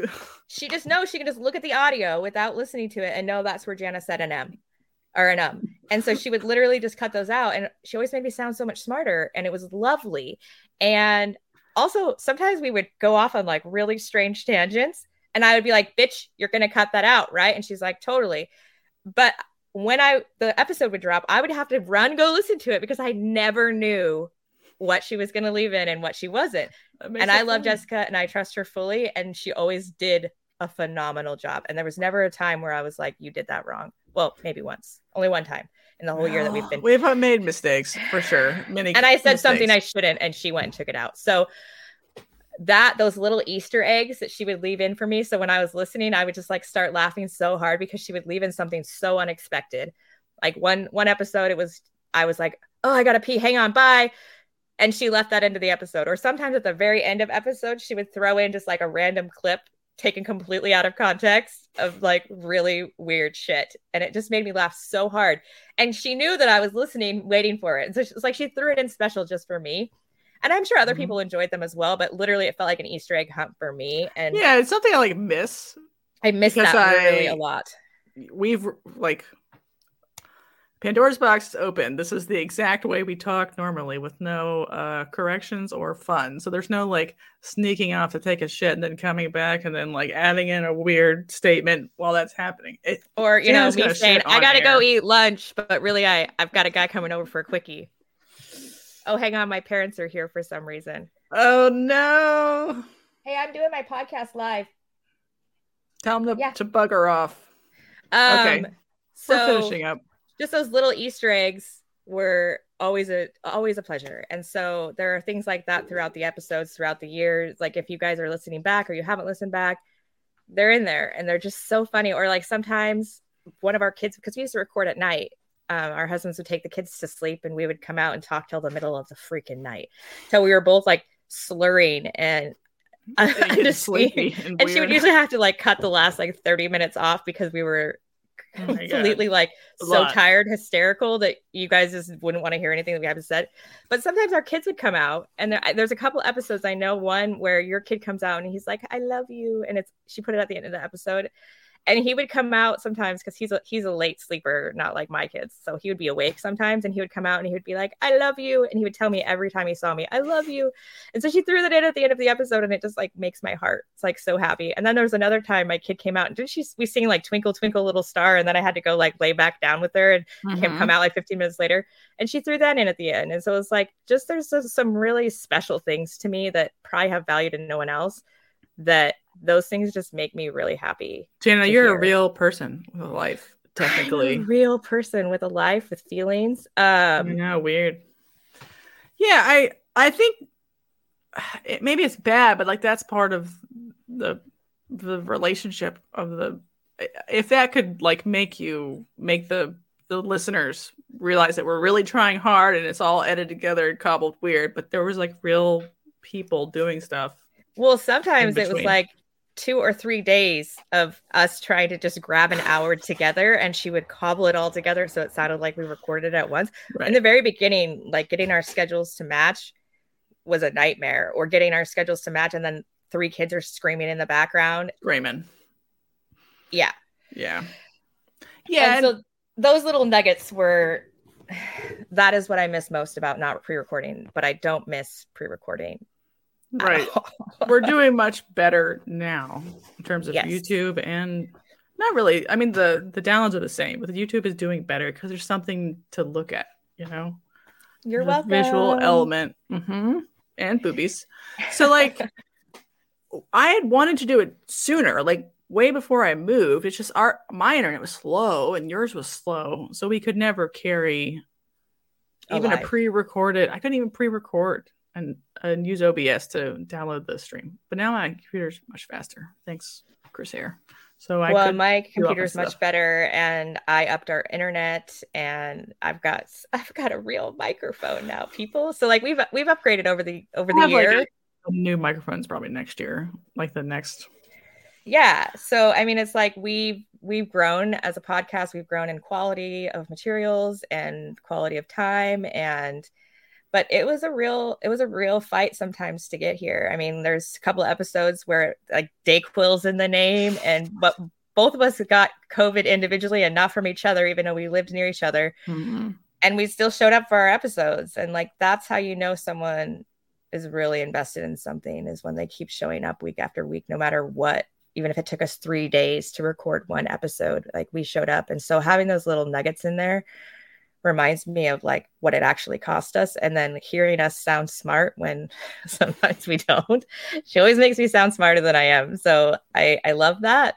I have no problem with my level of intelligence, and I'm fully aware of where it sits, and I'm at peace with that.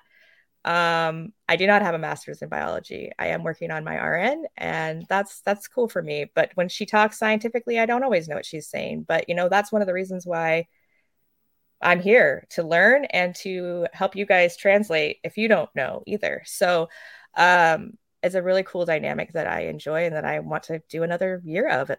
I mean, that's the next goal, is to get through one more year and to just keep chugging on.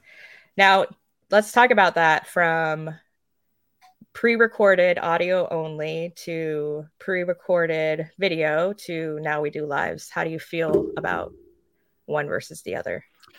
Really quickly, Quirky Snakes asked if I have goats. No, I sold them all. They're probably tacos now, somewhere in the mist. I moved into town, unfortunately, and I want to die each day. Tacos. Yum, yum, yum. I wish we had done it sooner. I don't know physically how we could have. Yeah. It was a little weird because we suck. But you just got to get used to it. We should have done it 2 years ago or something, before we even started podcasting. But I always like the pure audio only podcast the best. I do obviously listen to video podcasts too. Right. That was my jam. So like that was what I wanted to do, and it's very convenient to pre-record and edit. And we probably needed the like grace of editing. Yeah, we needed it bad. I know I did. We might all those peanut crumbs needed to be taken out. Right. So it's fine that it took us a while to get going, and it's fine. And then like we're not competing with anybody and we're not excluding anybody, and we should have guests on, I guess, but I like the longer this goes on, I'm like, I'm not sure if we should ever have guests ever. Never again. We will have guests. Yeah, we will, but it's just like, it's not about guests. It's like The View. It's like dumb whores talking about their feelings, but it happens to be snakes and news and current events and whatever. That's a whole concept, right? You don't need guests to do that. And a lot of people are like, why don't you do more? I'm just like, I don't fucking know. I don't know. Because that's not what we're doing. We're talking about. Yeah. So we aren't the same format as the interview podcasters. Like, there are people who are doing it and they're doing a great job at it. So that's not what we need to be doing. We are going to do a few a year. That has always been our goal. We knew it was always going to be something that we hit on.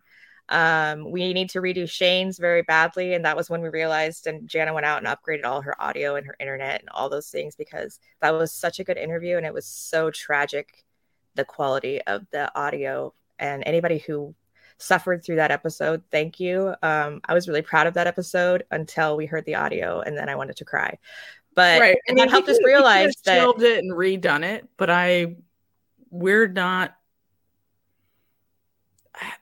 It's hard for us to redo any sort of, like, 3 people need to meet up at one time the first and also time. Like, so I could hear it would have been a completely different episode if we had done it again, because it's just like a natural evolution of thought, and so that you can't ever get that back. So I'm glad we didn't redo it, but it made me realize that I needed to take it more seriously and I needed to be more invested in the quality of the equipment, which is great. Like, I needed that. Like, it's been a slow evolution.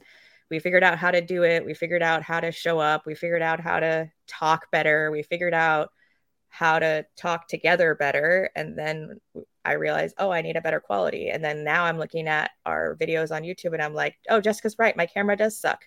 So my next step is to get a better camera for y'all. Yeah. And it's not even your camera necessarily. If you just had slightly, like, a $20 Amazon light to fill in the dark half, or like a or whatever, it doesn't matter. We're on a journey. We're on a journey. Ooh, you can get a new camera, everybody? Too. Like, mine is my iPhone. Anyway, so it's been definitely a journey, and I feel like we're evolving naturally and incrementally. And so I think if you had come to me and said, let's do YouTube or let's do YouTube lives, I would have run for the hills. Like, you had to, like, slow boil me, because if you had tried to stick me in that boiling pot of YouTube lives, I mean, like, how many weeks or months did it take you to talk me into the podcast? How many weeks or months did it take you to talk me into the video? How many weeks or months did it take you to actually get me to show up to a live and not be like, just kidding, I can't do it?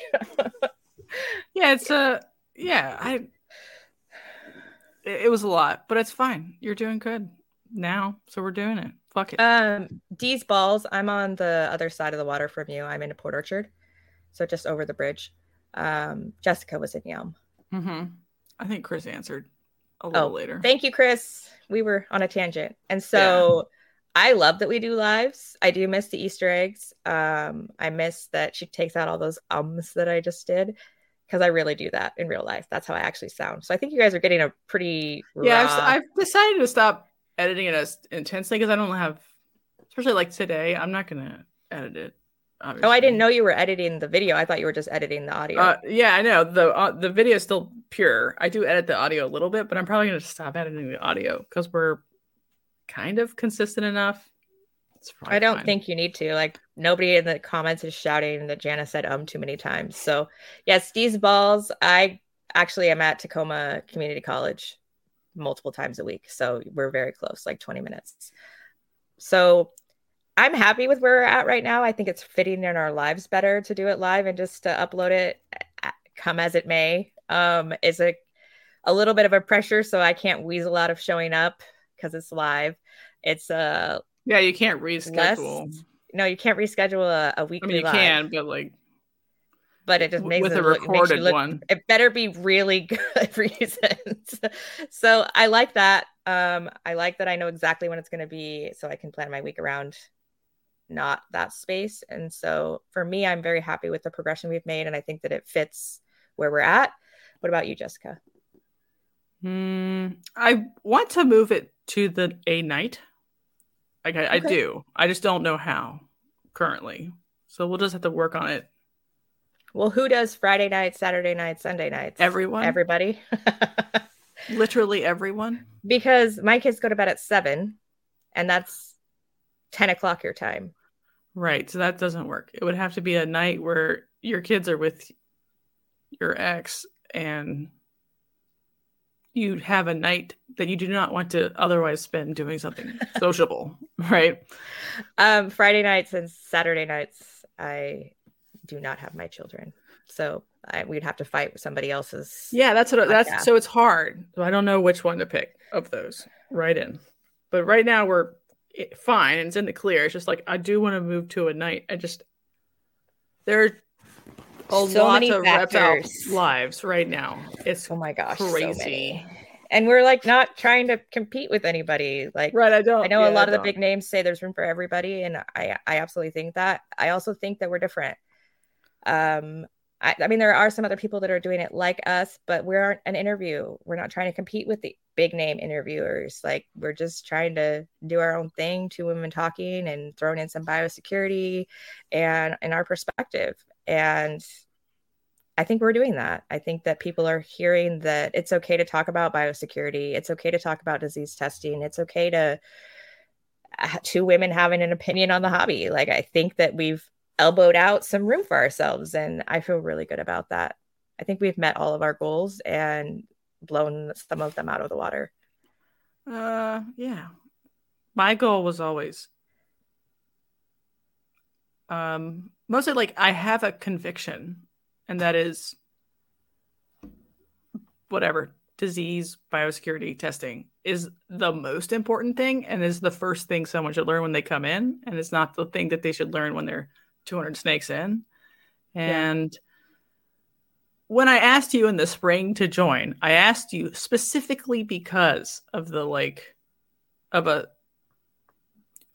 large journey that I had. No, a large breeder screwing over someone else, right? And then I was like, Jana, we have to do this because there's not enough public discussion about it, and you have an experience and I have an experience. And this is like a devastating piece of information about someone I thought was a respectable person, and they still are, but they just don't know that none of those people knew what they were doing. Right. None of the people who come here know. So and there was a lot of podcasts at that time. They were like, NIDO's not really that big of a deal. It's kind of a deal, but not like it was very dismissive.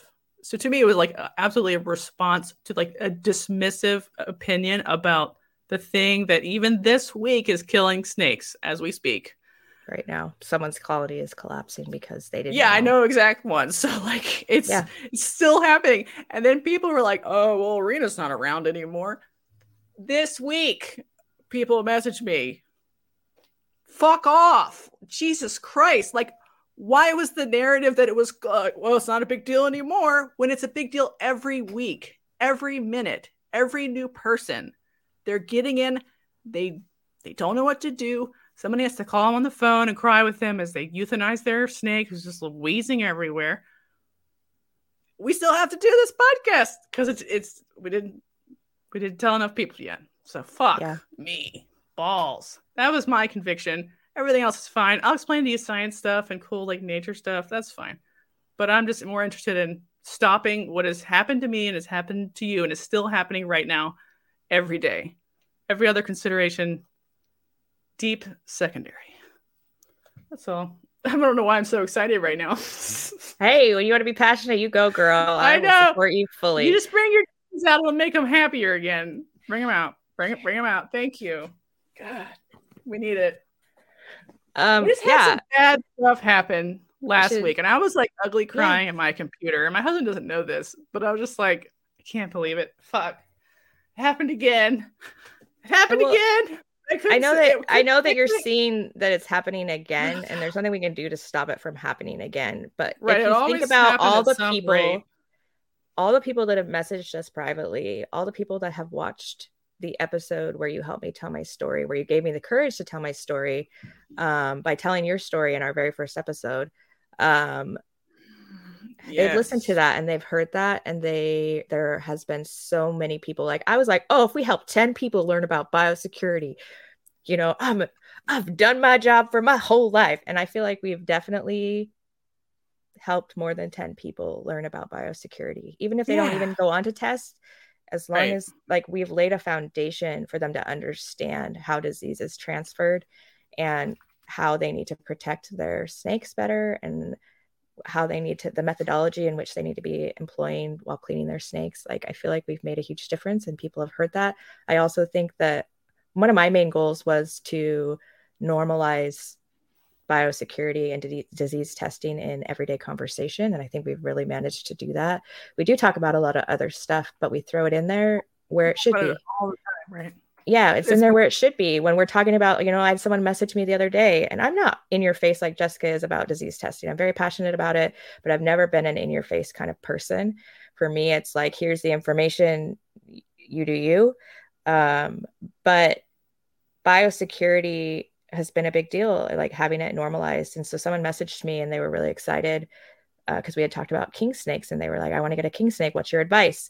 And the first thing I said is, crypto test, because if you get a snake with crypto, because a lot of people recommend getting an adult king snake if you want them to eat any snakes that you have to euthanize from your clutches during the year. And if you buy a baby, they can't eat that snake. And if you're putting it in the freezer to save it for that snake, it's not going to be old enough before that stuff's bad. So most people want to get an adult. And if you're not planning to breed, they want to get an adult male. And what is the most at risk in every species for disease?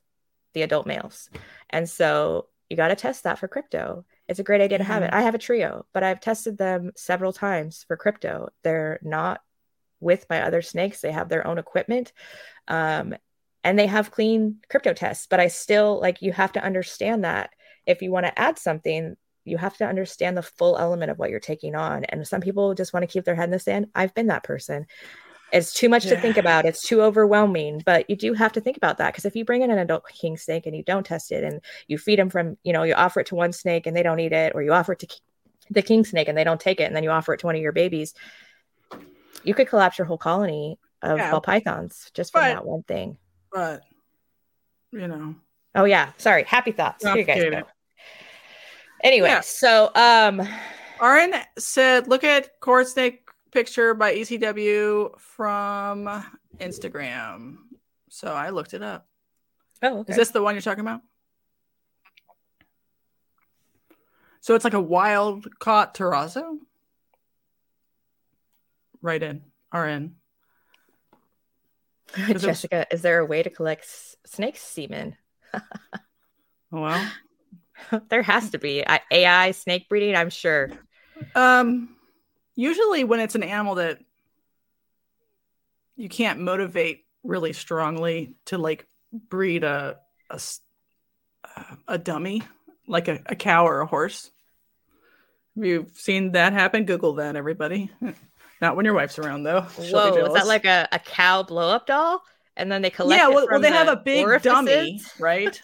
A big dummy, yes. And it has a little fleshlight in it.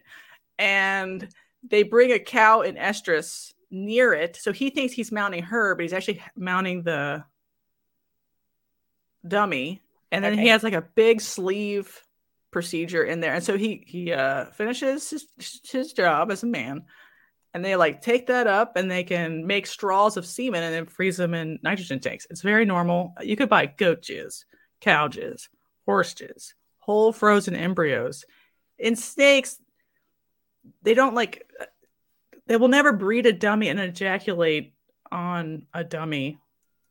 To me, they need more motivation. So like when they try to get semen out of frogs, they'll usually anesthetize the animal and use like very low electrical stimulation to get the testy to release fun stuff. So they'd have to just suction it up. So, and if we probably don't have time because I have to go to a show, but we'll do the she'll be using CRISPR to edit snake genomes. And should we be using in vitro fertilization to do stuff? That's all interesting. It was brought up on the Canova episode, but I'm kind of running out of time here, Jana. What else we got? Someone heard recently on an interview a big breeder say, if it sneezes, it freezes. I heard that. I can't remember who it was, but we don't need to say I who remember. it was. Oh, she knows. Are you going to call them out, or are you just going to let people figure it out? Yeah, there was an interview recently. If it sneezes, it freezes. I have no problem with that policy. But you can also discuss them. I do. $25. Because, yeah, like, why not figure it out? What if it's a mycoplasma, like Dylan was talking about? What if it's bacterial? What if it's not viral at all? You could save a $25,000 stranger clown by just checking it out. The reason that I can get behind that is because he talked a lot about biosecurity, and he talked a lot about being conscientious of biosecurity, and he doesn't test because he thinks that it's a waste of time because you don't get a positive, even if it could be positive. Now, I don't agree with that. Obviously, we've talked about this in the past, but I like that he talked about biosecurity, and rather than risk his whole collection, he could just test, which is easier. Sorry, guys, my hat messed up my hair, but this is what you're getting. I'm getting hot. It's getting hot. It's fine to be like, I don't have anything under this. Shows symptoms, isolate it. But that sounds like right. Isolate you do not it. have maybe to call freeze it. But I prefer that over doing nothing or just leaving it in your ARS with the other 39 snakes. So for me, but I think most people do that, right? Like that's the bare minimum. Like if it's wheezing, you obviously don't just keep going. Unless you're like the real white trash at the end of the street on the with the natty light, you know what I mean? I mean, like I had freezered something that was. No, I mean like people don't actively breed and maintain terrible conditioned animals and just be like, I guess this is fine. Like they're drooling. The normal behavior is to separate them and maybe cull animals that are looking really bad, right? That's normal. Mine was looking what is the next level up? Figure out what's wrong with them. Especially if it starts to spread and you have a and it doesn't have to be a test. You could be like, spend the money for a fucking necropsy. I will call it and necropsy it. Yeah. And figure it out. And then be like, what's going on in my colony? I didn't think it was like wrong sounding. It just wasn't next level sounding. Do we want to be next level breeders who have the highest in terms of management level of care? Or do we want to be just don't ask questions. It has a problem. I just guess. Yeah, I guess. What is that? Quirky Snake says, "How long do you quarantine for crypto?" Forever. That's the short answer. So the long answer is, if you are bringing colubrids into a ball python collection, and ball pythons and boas, everything can have it, but yes, especially if you're bringing in another species. It kills emeralds all the time. The time. But it can harbor and kind of persist really well in the boas. So Jessica has what we like to call a Noah's Ark collection of multiple species, but her multiple species all have a designated area in her home. And while house hunting, there had to be enough designated areas for her to bring all of her species. And so if you're going to bring additional species into your collection, be aware that they should at least have their own wall or something, and that they should have their own equipment. Gloves and they should have their own designated day that you interact with them, where you don't interact with other things, or you interact with them last. The short answer is it can be in your snake undetectable by any fecal swab for years. Right. So I have kids. And then it can like rear up and you'll detect it in a fecal swab. And that's not a problem with the test. It's just the infection does not produce a thick-walled oocyst that's meant to infect another animal. Sloughing off. Right. So always quarantine at least 3 months, 3 to 6. Sometimes people quarantine up to a year. But I quarantine forever if you can. Yeah. But part of biosecurity is a permanent form of quarantine. And so quarantine doesn't just mean that it's separate from your collection in another place. Quarantine means biosecurity and how you interact with that. And so if you interact with it on a different day, if it has its own tools, if you clean your tools properly when you're finished, if you don't take a rodent that you offered that biosecurity bubble. Like my things exist in biosecurity bubbles. Like my hatchlings are a bubble. My holdbacks are a separate bubble from my hatchlings because those hatchlings go to shows. My subadults are a bubble. My adults are a bubble. And then within the adult bubbles, like the breed groups are like sub-level bubbles. And we've talked about this multiple times on other shows or other episodes. But we can talk about it again. Like, yeah, I guess we can do another topic. biosecurity thing. But my colubrids, which I don't have many, I have 3 king snakes. They do live in my reptile room, which is not my reptile room anymore. Now they're in brumation, and I have a snake building, so they haven't been in my snake building ever, and they may not ever go out there. I haven't decided. They may come back in and hang out with like my show babies. I haven't decided. I'm still figuring that out. But they are their own biosecurity bubble, so I interact with those on one day, and then I have garter snakes that I interact with on their own day, or like I'll interact with them and then I'll go take a shower and start my whole day. But that tank has been taken care of. This right here next to me is my bioactive red-sided garter tank. Hellhole tank is what you're saying. She thinks it's a I was so farm. mean to them on fucking Sean's show. And I don't mean to be, because it's like fun, right? It's fun. Let's like elevate the care experience. But I get real fed up getting told that I'm doing a worse job taking care of my animals by choosing not to expose to them to unknown and known pathogens than they having a pet tank with their fucking bullshit.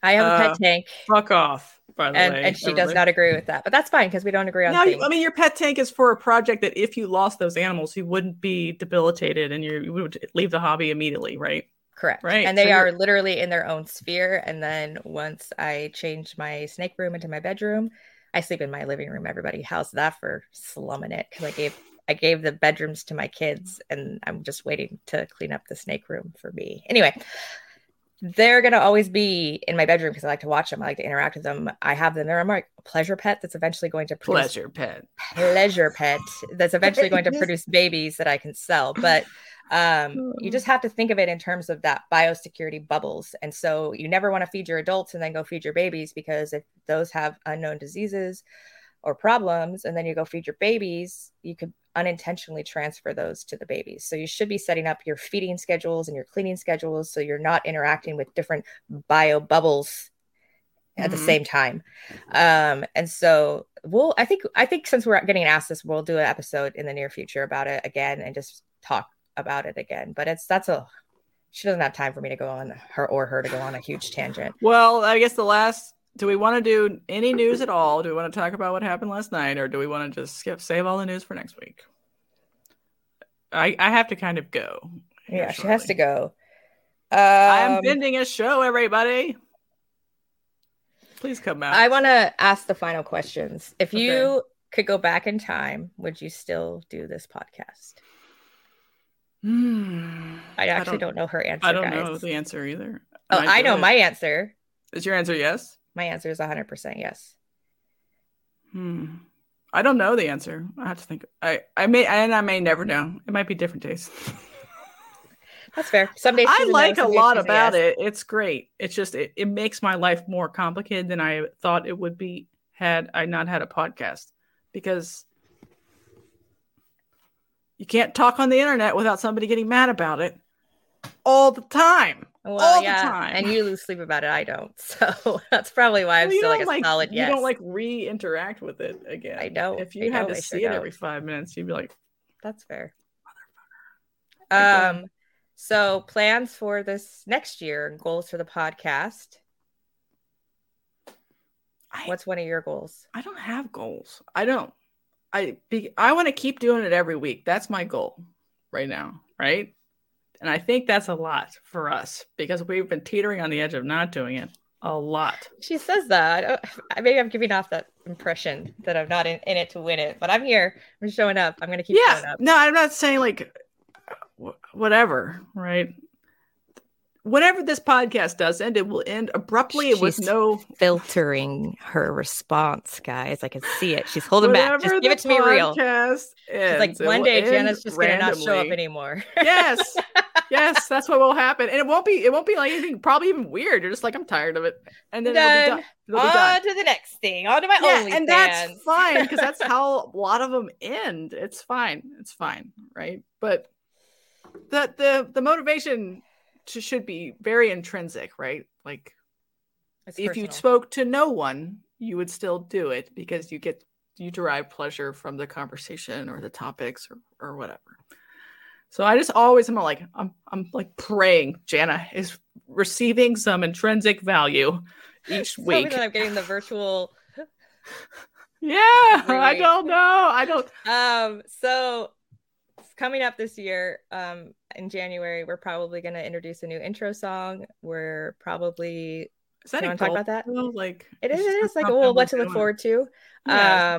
We are going to hopefully start a Patreon. We have had a lot of people that want to throw money at us for some reason. I don't dollar know. bills, yo. Figure it out. But like, we don't have to wait for January to do that. But if you want to, it's just like whenever we get a idea of what the hell the level. So we say January because my quarter ends December 13th, and from December 13th to like January 7th, I don't have school. So it'll happen sometime in there. People that just want to throw us coffee money or tip money. We will also have like a spot where if you want to sponsor the podcast at like a monthly rate, we'll give you a shout out. Yeah, we know people have been asking, and we feel bad. And yeah, we feel bad that you want to throw money at us. And we're swear to God, we don't serve Shane's brand. I don't. Yeah, well. How are we helping him? I think he's helping us. If anything, it's not. He's paying us to help us with his notoriety. I don't know how that works. Sean Bradley in private about this, and I'm like, I swear to God, we're ruining Shane's life. And he's like, no, you're fine. And I'm like, I don't know. I legitimately do not know. So we are looking at adding some things and looking at like changing some things up, but nothing major. Thank you. We're still wanting to show up every week. If something changes in that, we'll let you know. Right now I'm doing prerequisites for my nursing program. Once I start my nursing program in like 18 months, if I even get in. Being like clinicals and shit, that's going to be crazy.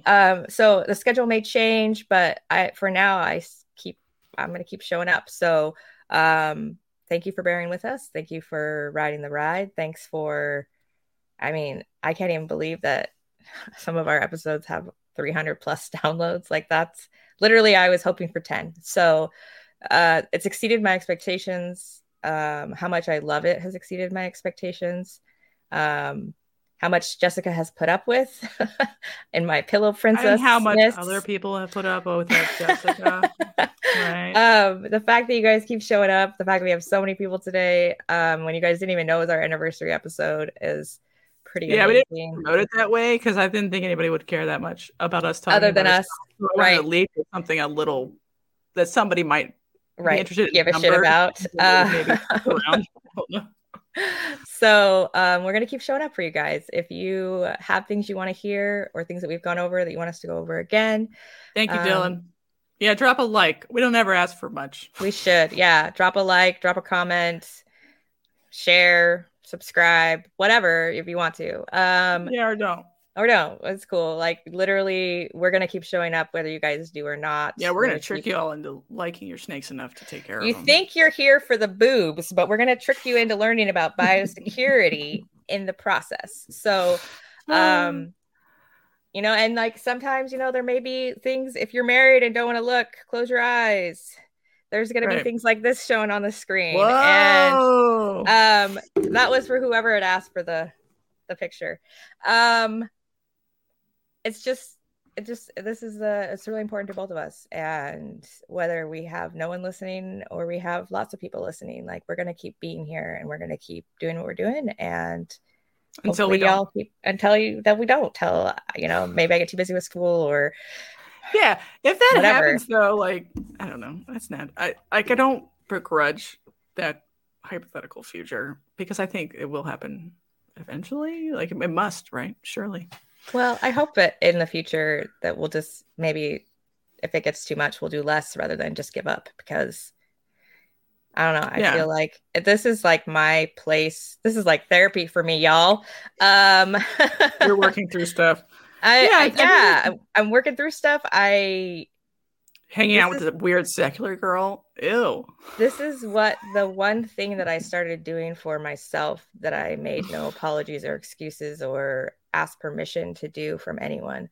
And I came and did it, and it sucked to carve out time for it. And I had to IOU people for childcare and, you know, be in debt to my ex for watching the kids or whatever. Like I had to make time for it. And right. Isn't that scrape out time? Holy shit. Yeah. And so it's like, I had to actively make this work, but it was important to me. It was a thing I did for myself. And at the time I wasn't doing anything for myself.